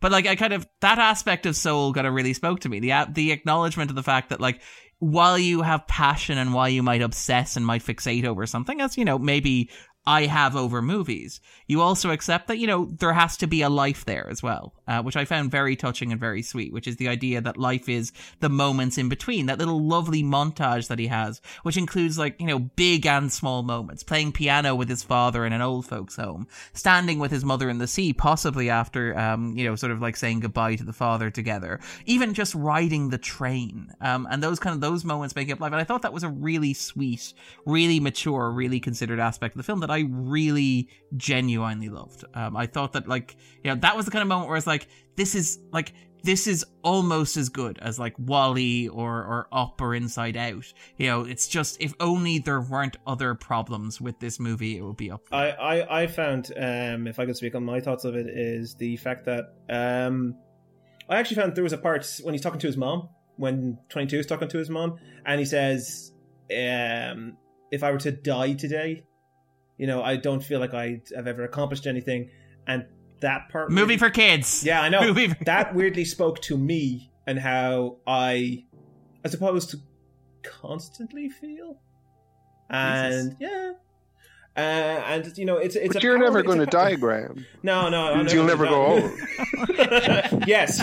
As most people know, I am a Highlander. It's just, you know, you're constantly... We're in an industry in that where you're constantly trying to stay relevant, and, you know, you're writing and hoping that I suppose I live off of people's vindications, and I'm getting way too deep. I'm getting way into my own thought process right now. And just that kind of movie. It's when he spoke those lines and you see that he has a clear passion for something. That's why I didn't find this film funny, particularly funny. I thought Tina Fey was, again, playing Liz Lemon, and she's playing her well, and I love Liz Lemon, so that's great. The Graham Norton, playing Graham Norton, was weird, and every time I saw him, that's all I could think of. But when Joe was speaking to people, when Joe was actually having moments, I never saw Jamie Foxx as Jamie Foxx. I saw Joe as an actual character. And my two favorite scenes in this entire film are the barbershop, because it felt the most real. It's the most beautiful scene in the film, which is, in my opinion, saying a lot, because they kind of took away from the Great Beyond, you know, the white hole, because it sounds like a bug zapper, and I actually thought that took away from the majesty of it. Well, no, the Great Beyond, they made a point not to show what happened in the Great Beyond because they didn't want to... But you heard a bug zapper, and they even make a joke about it being a bug zapper. Okay, but they didn't want to confirm any particular set of religious beliefs or deny any religious set of religious beliefs. So it can be anything you can want it to be. Right. It can be oblivion, it can be Christian heaven, it can be Buddhist reincarnation. But the idea is that it's just whatever exists beyond. And I actually thought that was very artful, the way that they did that.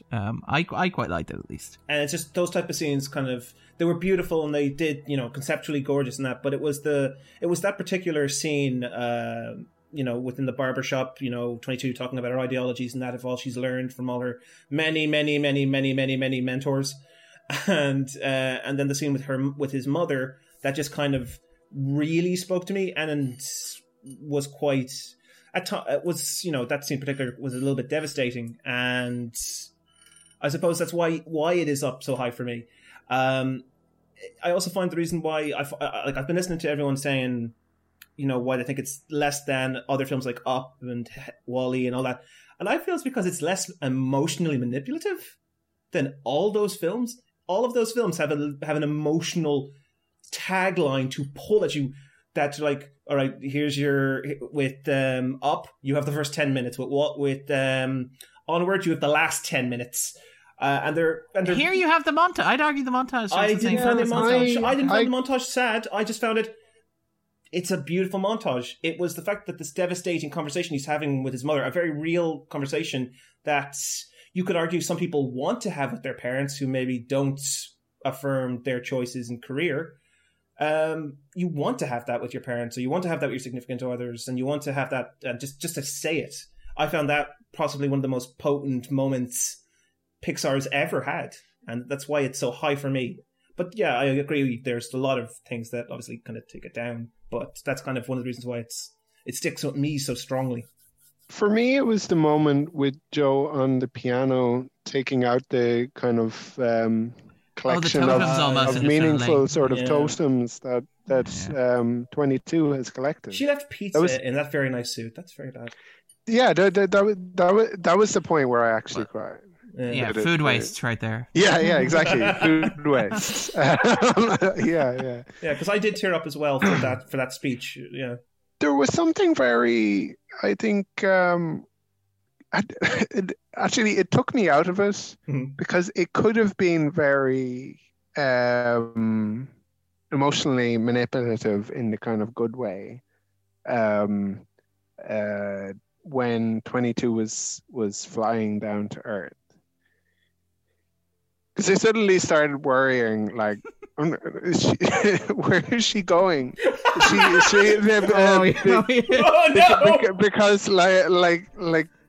it seemed like she was going to towards kind of China. Northwest or Southwest China, like to Xinjiang or Tibet or somewhere. And I know, like the girl is going to be born in what they're calling China or Asia century. I guess we don't know. No, because that's the point. Souls are they. Like Terry is a they. They never use genders for Jerry, Terry, or any of the souls. And 22 is always only called 22. And I love that Tina Fey line about, like, I just use this voice because it annoys people. But that took me out of it. I was kind of thinking, is this child going to be kind of persecuted?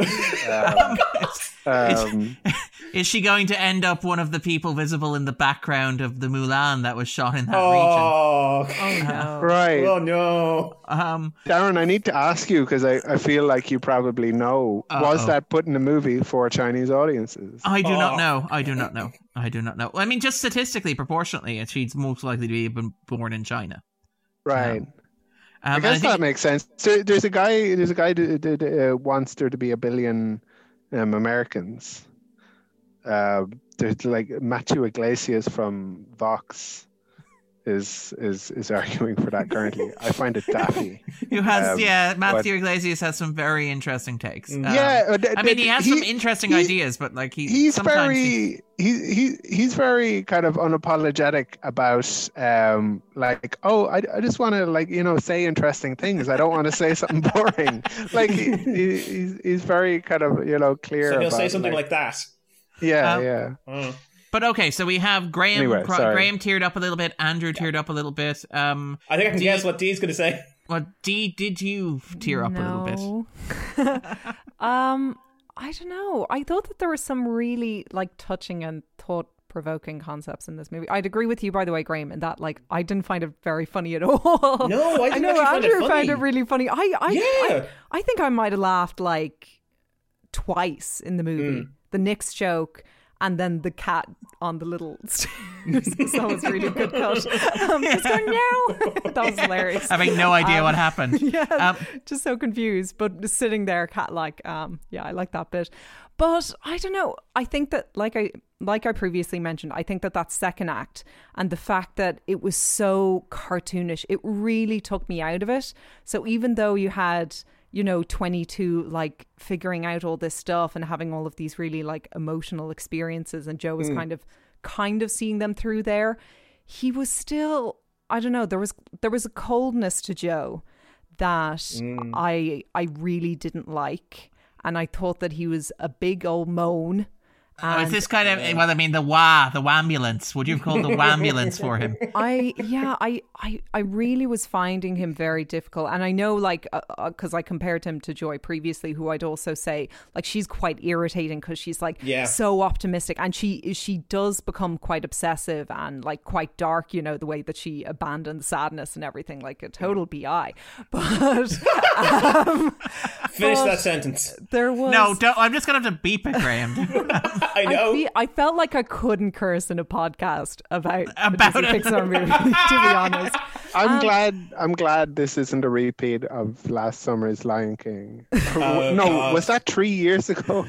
Yeah, I have no idea how long work? ago that was. It couldn't have been last summer. But I also didn't like 22 particularly much either. I found her like very, very cynical. I was wondering if they put her through that cynicism house like 3 times and if that was what was filling up her sticker card. And she probably is that Liz Lemon character. But see, I haven't seen the show, so I wouldn't. Liz Lemon is literally like her. Yeah, see, I wouldn't have had that point of connection.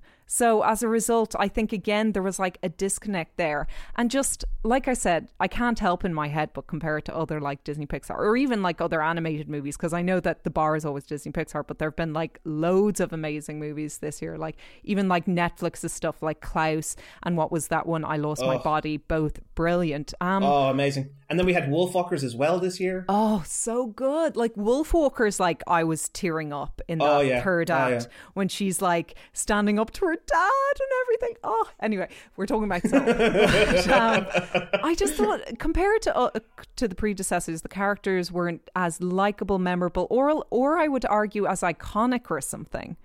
There wasn't something about them that I would like kind of refer back to that character.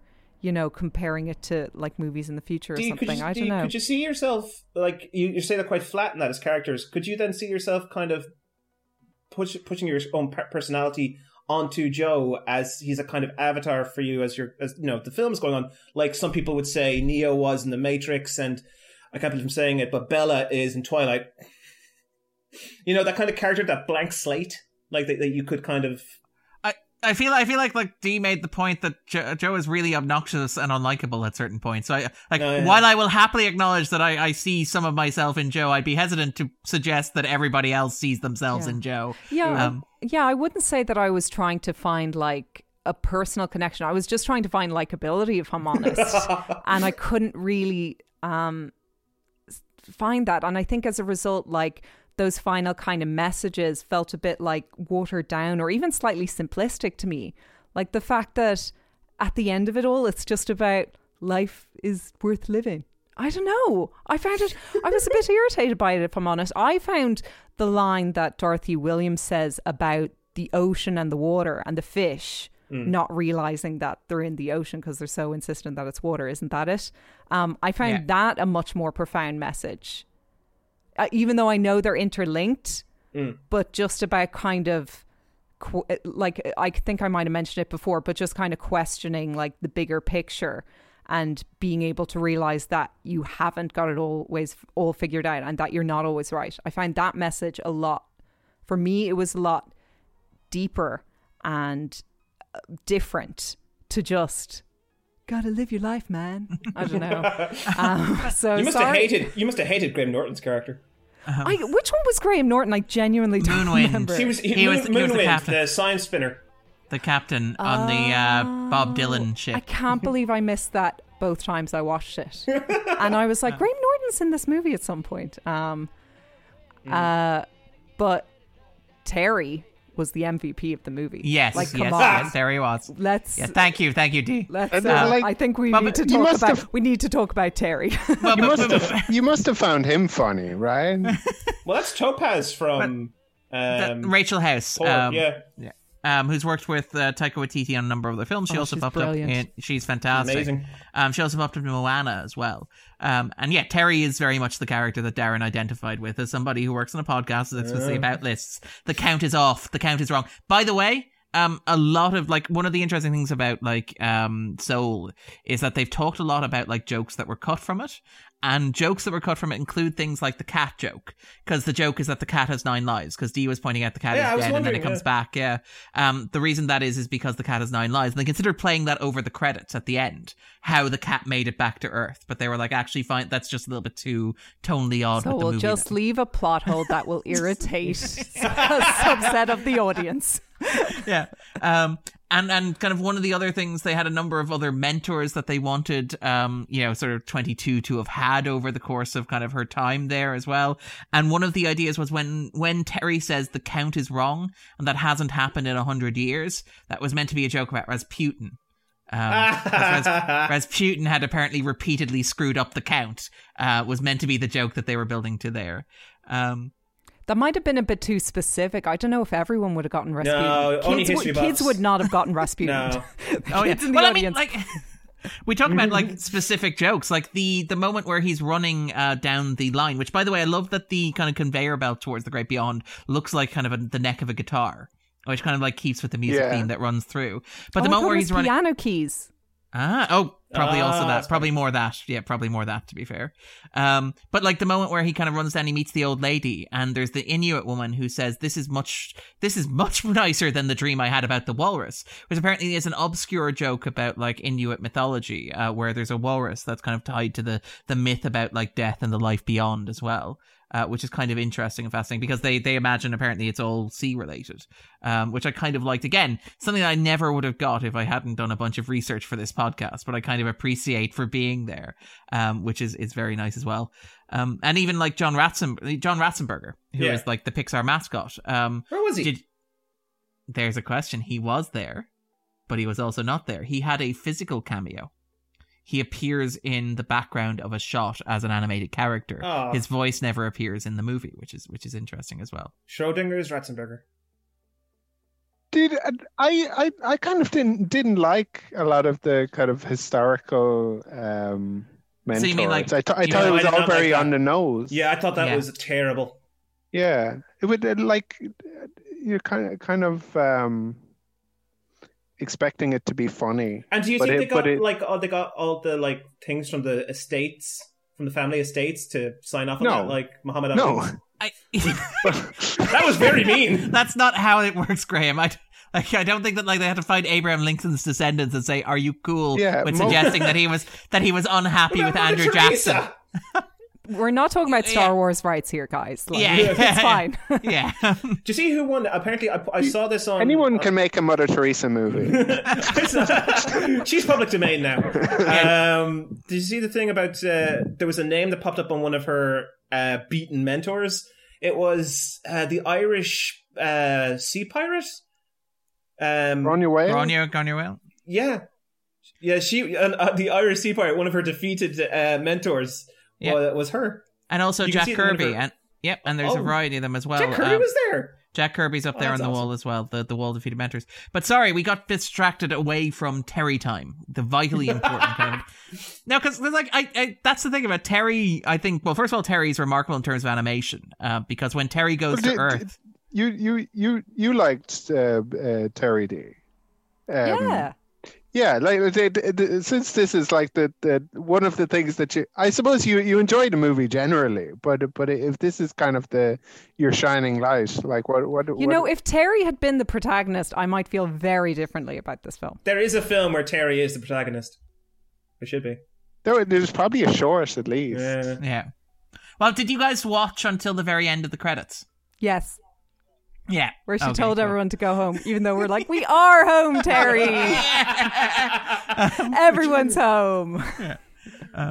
But yeah, what was it that you loved about it? So if Terry was the shining light, what was it about Terry that kind of grabbed you, Dee? She was just so funny. She was really funny. And like, she was so... I always forget what's the name of that actress. Rachel House.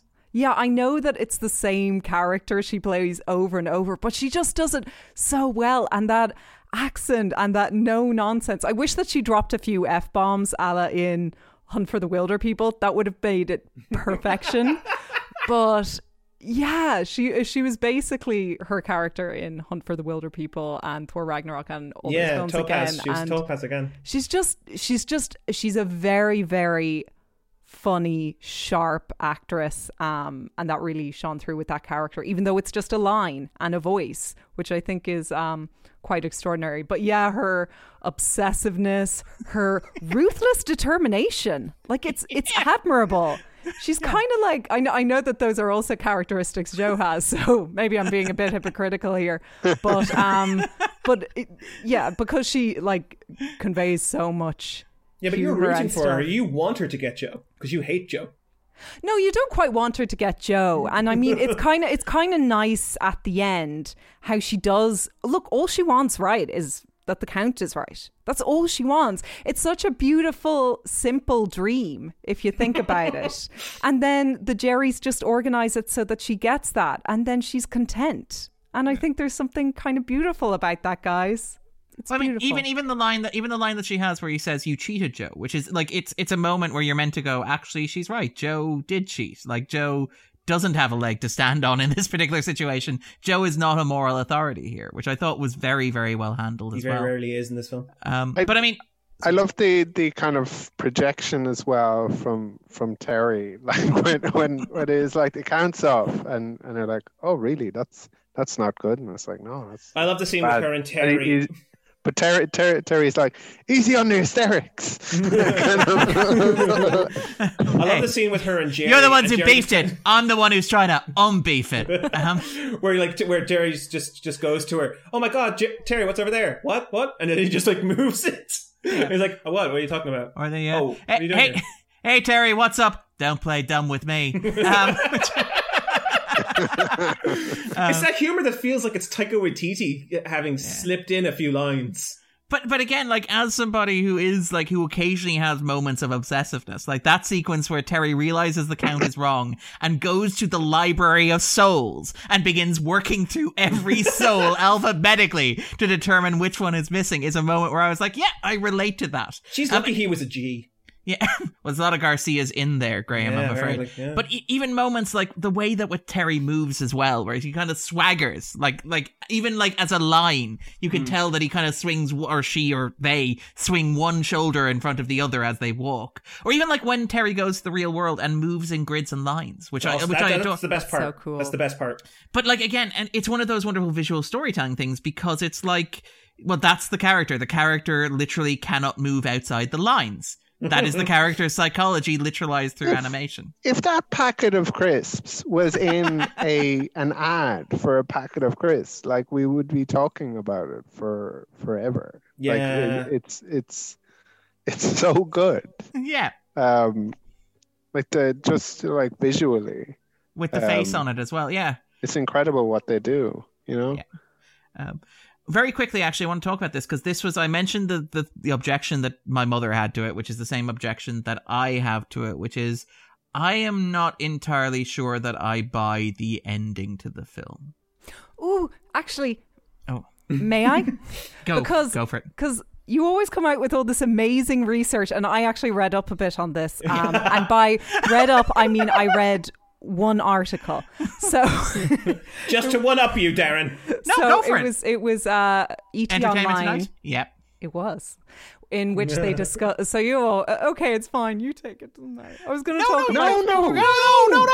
No one ever does this to him. Okay, cool. Because I'm really excited about this. So in it, they actually talk about the alternative endings to this movie. And originally, Joe was going to die, i.e., he would stay on that conveyor belt and go into the Great Beyond. Which, by the way, was the ending I wanted. I was like, Can Pixar never have the balls and just do it? I know that in Toy Story 3 probably would have been too much, but I thought oh my God, Dan. But I also I think it would have been like more fitting. But anyway, just to quote Pete Docter. Well, there's a reason that everybody kind of thinks of like Up. Like when people talk about Up, the sequence they talk about in Up is the sequence that involves the death of a major character. Like that's it. Although I do agree with Dee that maybe like Toy Story 3 would have been a bit much to kill all of everybody's favorite characters simultaneously. I feel like maybe there's a happy. An amazing movie. It would have been an amazing ending. Sorry, Dee, what were you going to say there? You were saying to quote Pete Docter. Oh yes. So he said, I think people felt like it's cheating to let him go back. On the other hand, story-wise, you can't teach this guy to enjoy life the right way and then rob him of that. So you can see how, they were very much torn about this. But what's really interesting is that this was only one possible ending that they were kind of discussing at the time.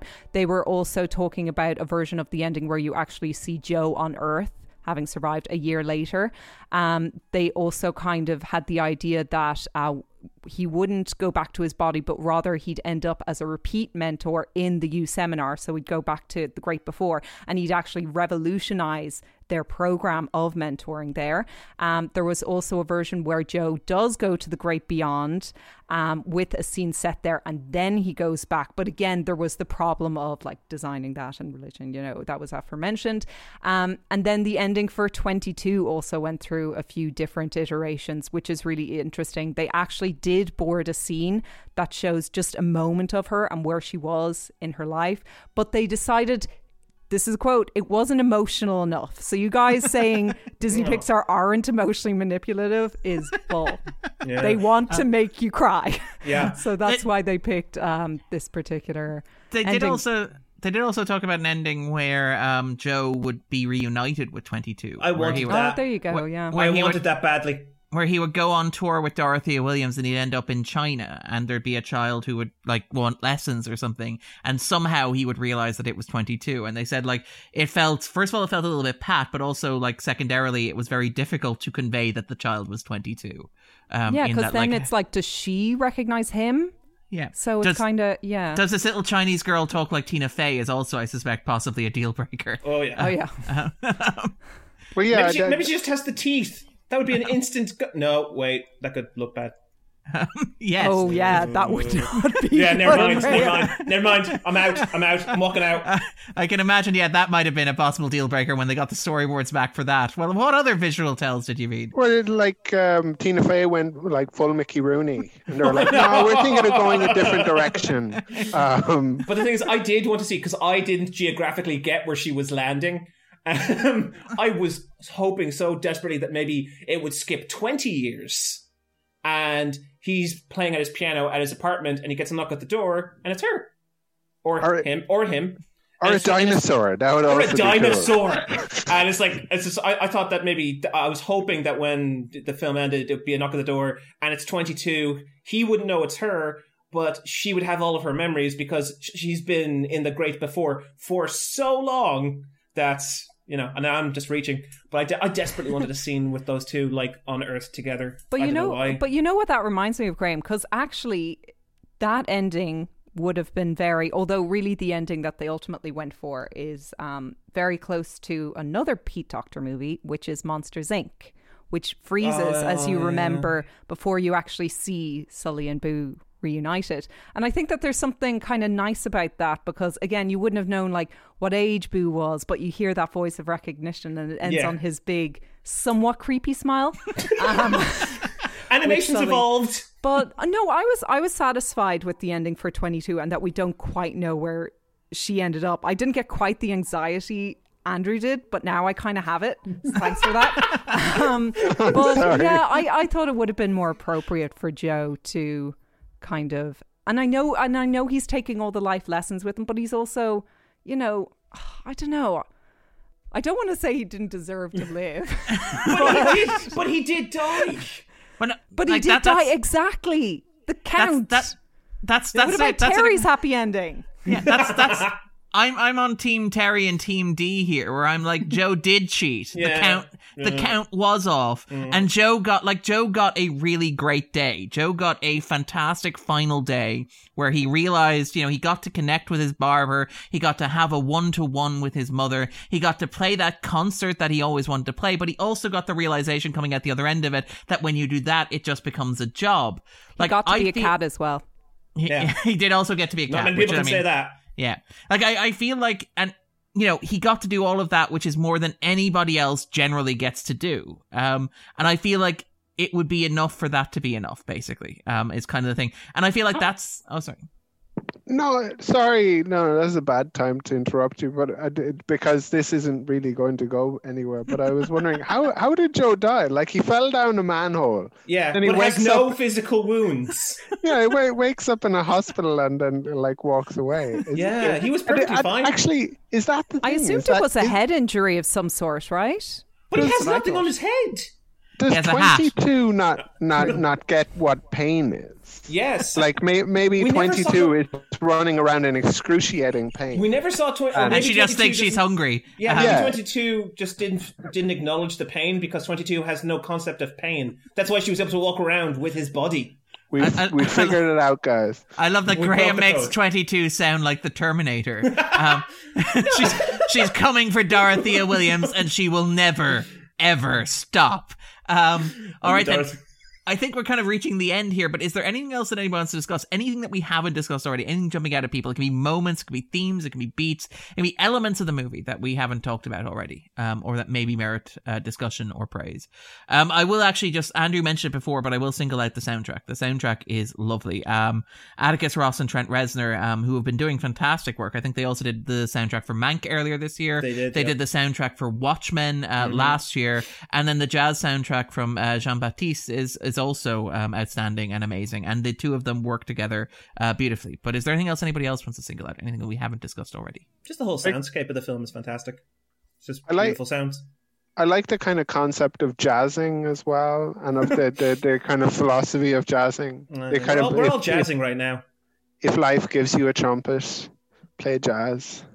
Because trumpet doesn't really go with anything. Well, it works. It works really well. Like, again, that's the thing. It works really well as a metaphor. Like, again, I get the idea of, like, you could maybe do science and chemistry, and the idea of chemistry being the combination of atoms in interesting ways that lead to unpredictable results. But I get, like, jazz works better as a metaphor for life because it's improvisational music.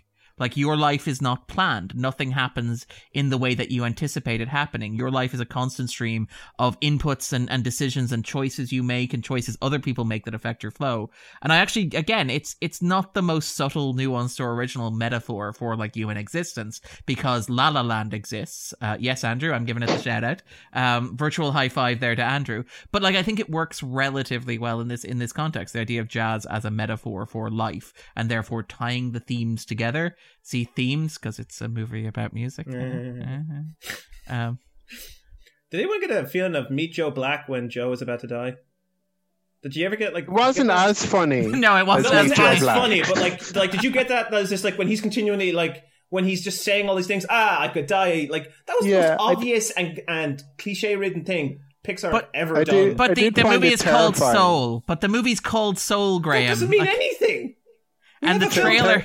We have objectifying slapstick. Just because... Wait, so hold on. So every Pixar film, their films are perfectly explained. Like, the whole premise is explained in the one sentence? No, but I'm saying it's the first 10 minutes of the movie. It's given that, like, it's not like the cat thing that was hidden in the trailers. Like, the trailers did not reveal the cat thing. The trailers revealed that Soul was going to be a movie about Joe becoming a ghost and trying to get back to the world. So I didn't even know that because I hadn't seen the trailer. The thing is, I stayed away from trailers for this, so I actually didn't know either. Can I would say add, that by the way... Oh, sorry. No, just while you're talking about the trailer, because that was one of the last things I was going to bring up, was just, can we stop Avengers Endgaming trailers and, like, misleading and not giving, like, basic information? Because another thing that irked me about this was for me, it became more story driven than character driven, and character driven is really important to me. You know, it became more about the story and the twist, when it's like, it's not meant to be that. It's meant to be about, like, what happens to these characters and what they learn. And I got distracted because I was like, why is there a cat? So, because we didn't have a dog that day. Yeah, I definitely agree with people on the cat thing. When that happened, I thought that was going to be resolved very quickly. and not take up a sizable portion of that time. Exactly. I will say as well that I quite like Moonwind. And I think for considering this might be Graham Norton's first movie, is it? No, he did the Eurovision Song Contest story, the Fire Saga, playing himself. Kind of playing himself. Yeah. Is it? Or, I imagine he's playing himself. Yes. But this is kind of like he's not playing kind of against type or anything. But he doesn't really have a type, to be fair, in like for American audiences, I would argue. Right. Yeah. But no, I enjoyed him. Yeah, I found that kind of enjoyable, whimsical kind of portion of the movie. I kind of needed it. I think at that point. Like I think the biggest laugh it got out of me, and it's the most cliche joke imaginable, is the moment after Joe ends up in the cat, where Moonwind just kind of like drops the scepter, turns around and starts whistling to himself as he walks away from the scene of the crime. And again, it's very much like the most obvious joke you could make in that situation, but I laughed. I will admit that I laughed at it. And sorry, so Graham, anything else you want to talk about? Anything we haven't discussed already, just to wrap it off? I'm just after remembering another sequence I loved in it, which again, I'm sorry to compare it to Inside Out, but there are a lot of parallels here. But the depression sequence with 22, I thought that was really, really powerful actually, and really kind of beautifully designed, and it fit in with the design of kind of the world that we'd seen so far and stuff. I like continuity that way. But no, it was really beautifully done, and it's interesting because even though they were dealing with a kind of similar storyline to what happens with Riley, in that she becomes depressed and you see like the kind of mood everything board or rot, whatever you call it go black, and like there's a complete disconnect from her emotions. This was dealing with something very similar that happened to 22, but in a completely visually distinct way. And again, it just like emphasized again how much of a dick Joe is, because you hear what he said to her played back. And it's like, oh my God, why did you say that? Like, that's horrible, you know? I'm gonna stand up and say I quite liked how much of a dick Joe was, in that like I feel like, you know, children's movies are generally a bit shy in allowing their like characters to be actual dicks and be called on it, and that I feel like Joe does actually get called on it. That sequence I love because it literally internalizes like 22's breakdown, because it's literally inside of her that it's happening, and I like that like. Again, this is the thing where it's very writerly, or it's very meta. It's perhaps a little bit too like self-aware, but I love the idea that, you know, the idea of becoming a lost soul is you becoming obsessed with something that is your purpose. And I love that 22's obsession becomes finding her purpose. So she's obsessed with finding the thing that would otherwise turn into an obsession, which I find very, very clever in terms of kind of structure or kind of symmetry or mirroring. Ooh, and another thing, the fact that it ends with the kind of leaf, that's kind of a reference to like, you know, like mindfulness exercises, how they get you to touch an object or to like touch a part of your palm to kind of almost get you out of your head and back into the moment. I thought that was a really interesting kind of story device that they used as well. Yeah. Very well done. And okay, finally then, before we wrap up, then obligatory 250 tropes, because I know that we love Strictly Formula here. Being born in another body, finding that you've come back from death.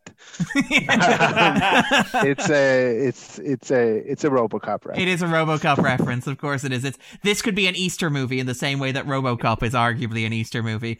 I just want to quickly apologize because my phone went off there, and you might have heard it a few times in the podcast, and just to contextualize, see, I'm meant to be unwrapping Christmas presents with my family tonight. Oh, sugar, okay. Well, then no, but it's okay because we're wrapping up anyway, so it's fine. I told them that we'll be finished by 9, so it's all good. You can wrap up. We'll wrap up and then you'll unwrap. All right, cool. Very, very quickly then. Inappropriate smoking when the house is burning down, and 22's like, you know, I like the fire. Sometimes I That's just great. want to watch it burn. That's a Again, great in terms scene. of Yeah, 250 show. why can't that be Her spark, her literal spark. Yeah, like why does it have to be something that the mentors wanted it to be? Why can't it be something evil? Well, that's why. Because That's you have another. the sociopath one. You have the sociopath soul a few minutes ago. That's the example of Joe being an asshole again, Andrew. He just won't let her have that spark. All right, then. I think that about wraps it up, unless there's anything else you want to talk about. Anything that we haven't discussed already. All right, then. So what we do at the end of the podcast very quickly is we ask our guests to recommend something you're enjoying at the moment, something that you think listeners might enjoy. So to give Dee and Graham a chance, I'm going to ask Andrew to go first. In terms of jazz, I quite like Cornbread, the album by Lee Morgan. There's also a Thelonious Monk and John Coltrane in Carnegie Hall that was lost for like 50 years and was found. That's quite good. So you would go so far as say that Coltrane has arrived? Hey, yeah, at the radio station? Yeah, I'm not going to. No. In terms of things on great puns, Darren. Thank you. in terms of things on Disney Plus, I liked Earth to Ned a bit, but it was kind of like only okay. The reason I liked it was because it was kind of my sort of thing, because it was that sort of fake talk show, and there was a lot of people that I enjoy in it. Muppets. I watched Muppets. I thought that was a great example of like an actual family movie, where I feel like you could keep kind of all the kind of quadrants entertained watching it, including myself. So I'd recommend that. It also has a villain singing about how he's a villain. And for that sweet cocoa stuff. Exactly. And actually that's it. I'll stop there. All right, and Dee, what would you recommend for listeners? I am going to recommend, not related to Soul, but a TV series and a movie. TV series wise, I've been watching The Boys on Amazon Prime and I am obsessed. so good. I mean, it's like How far are you? Absolutely insane. I'm on episode 6 of season 2. So I'm nearly finished. Nice. Just making me really sad. And by the way, it's so funny because loads of people were telling me season 2 is better than season 1, but so far I've found it just like consistently good. Like maybe people don't remember how good season 1 is, but it's just like my fiance and I, like we're just watching it like as soon as work finishes, put it on the TV. Like over the last 2 nights we've completely binged through it, but it's just brilliant. Obviously not if you don't like, it is very violence. It's very violent. It is very violent, but it's also very funny, very sharp, and just absolutely like there's always like a new little mystery that unravels and you're like, how to know what happens next. Just so good. And then movie wise, Promising Young Woman. I saw this last year. Unfortunately, it was one of many movies that have been postponed due to COVID. I saw today that apparently it's getting an on-demand release mid-January, which I hope is the same case for Ireland and the UK. But for anyone, based in America who can get access to it, this movie just completely blew my mind when I saw it last year. Like it really, really will shake you up. And that's coming from me as like a female viewer, but I think for guys as well. Like, and I hate using that word important with movies, but I do think it's a really important movie, but it's also just brilliant and so entertaining and just like mind-blowing. It really is. So they'd be my 2. Yes. And Graham, what would you recommend? I'm going to see if I can go for a soul style thing. So book-wise, I am about to read Rhythm of War, which is the 3rd book or 4th, I can't remember, there's so many books, of the Stormlight Archive by Brandon Sanderson, which is a part of the bigger collection of Cosmere books, which includes Mistborn, Elantris, and all that. And it centers around like gods and spirituality and the various layers that humanity, I suppose you can call them, lives in. And it's this big, massive, epic war that's taking place across planets and universes and that. And I highly recommend starting it. Don't go to the book I'm at, Rhythm of War. Start with Oathbreaker. Yes, we'll go with that one. I'm watching, as an anime, I'm watching Jujutsu Kaisen, which is about a teenager who eats the soul of a demon to try and stop the demon from coming out.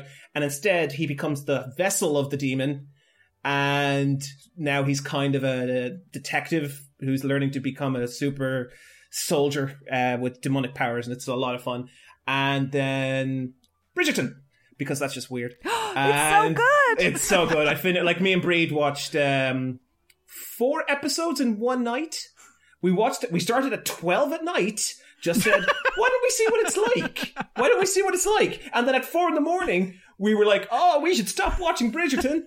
Luckily, I didn't have any work the next day, and we finished it in 2 days. It's a mad show. But I will say this: do not watch episode 6 with a relative, because I know a friend who did, and she watched it with her over 70s parents. Yeah, see, Netflix made the mistake of dropping it on Christmas Day because everyone immediately thinks, oh, clearly this is okay for families. It is filthy. It's the new Downton Abbey. No, it's the new Game of Thrones. No, it's the new Downtown Abbey, if you catch my meaning. Yes. And so will people who watch the show. But I think my favorite detail about Bridgerton is the intimacy expert basically saying the biggest problem they had was that the beds were too small. That was the most difficult problem they had choreographing sex scenes. The actors were constantly rolling each other off the beds because they weren't used to how small they were. To be fair, the first sex scene you see is beside a tree, so it's fine. Yeah, well, you can't be. Anyway. I don't know, like, my parents are freaks. Probably enjoy it. No. It's a good All right, and so is Bridgerton soul related then? Yeah. Hey, it's a great show. It is. I thought that was Graham's point. It's like related to soul because neither of them are for kids. Yes, because if you've gotten to this part and you're a kid, you're probably not listening anymore because we've gotten to All right, and a couple of quick recommendations very quickly myself. Second D's recommendation, Promising Young Woman. I got a screener and I watched it with my family over Christmas, which was an interesting experience. Again, nobody knew what to make of it, which I think is fantastic when you have a film and nobody knows quite what they made of it as soon as the credits roll, and you have to let it sit with you. In terms of animation, this movie is going to be probably the only major Oscar contender that we're covering on the podcast this year. But its other big contender in terms of... That's exactly what I was about to say. Thank you, Graham. I was about to recommend, actually, Wolfwalkers. Because, we mentioned earlier that, like, part of the problem is that Pete Docter has so many Oscars now. He's just like, well, what do I do next? But yeah, Wolfwalkers is available on Apple TV Plus, and it's very, very worth your time. It's an Irish animation. It is superb. It has a very good chance of taking home the Best Animated Feature Oscar this year. So if you have Apple TV Plus and you like animation, I would wholeheartedly recommend that. All right, then. So very quickly before we wrap up, Graham, where can we find you online? You can find me at GameAir, scanon.com, movies.ie, and The Escapist. And Dee, where can we find you?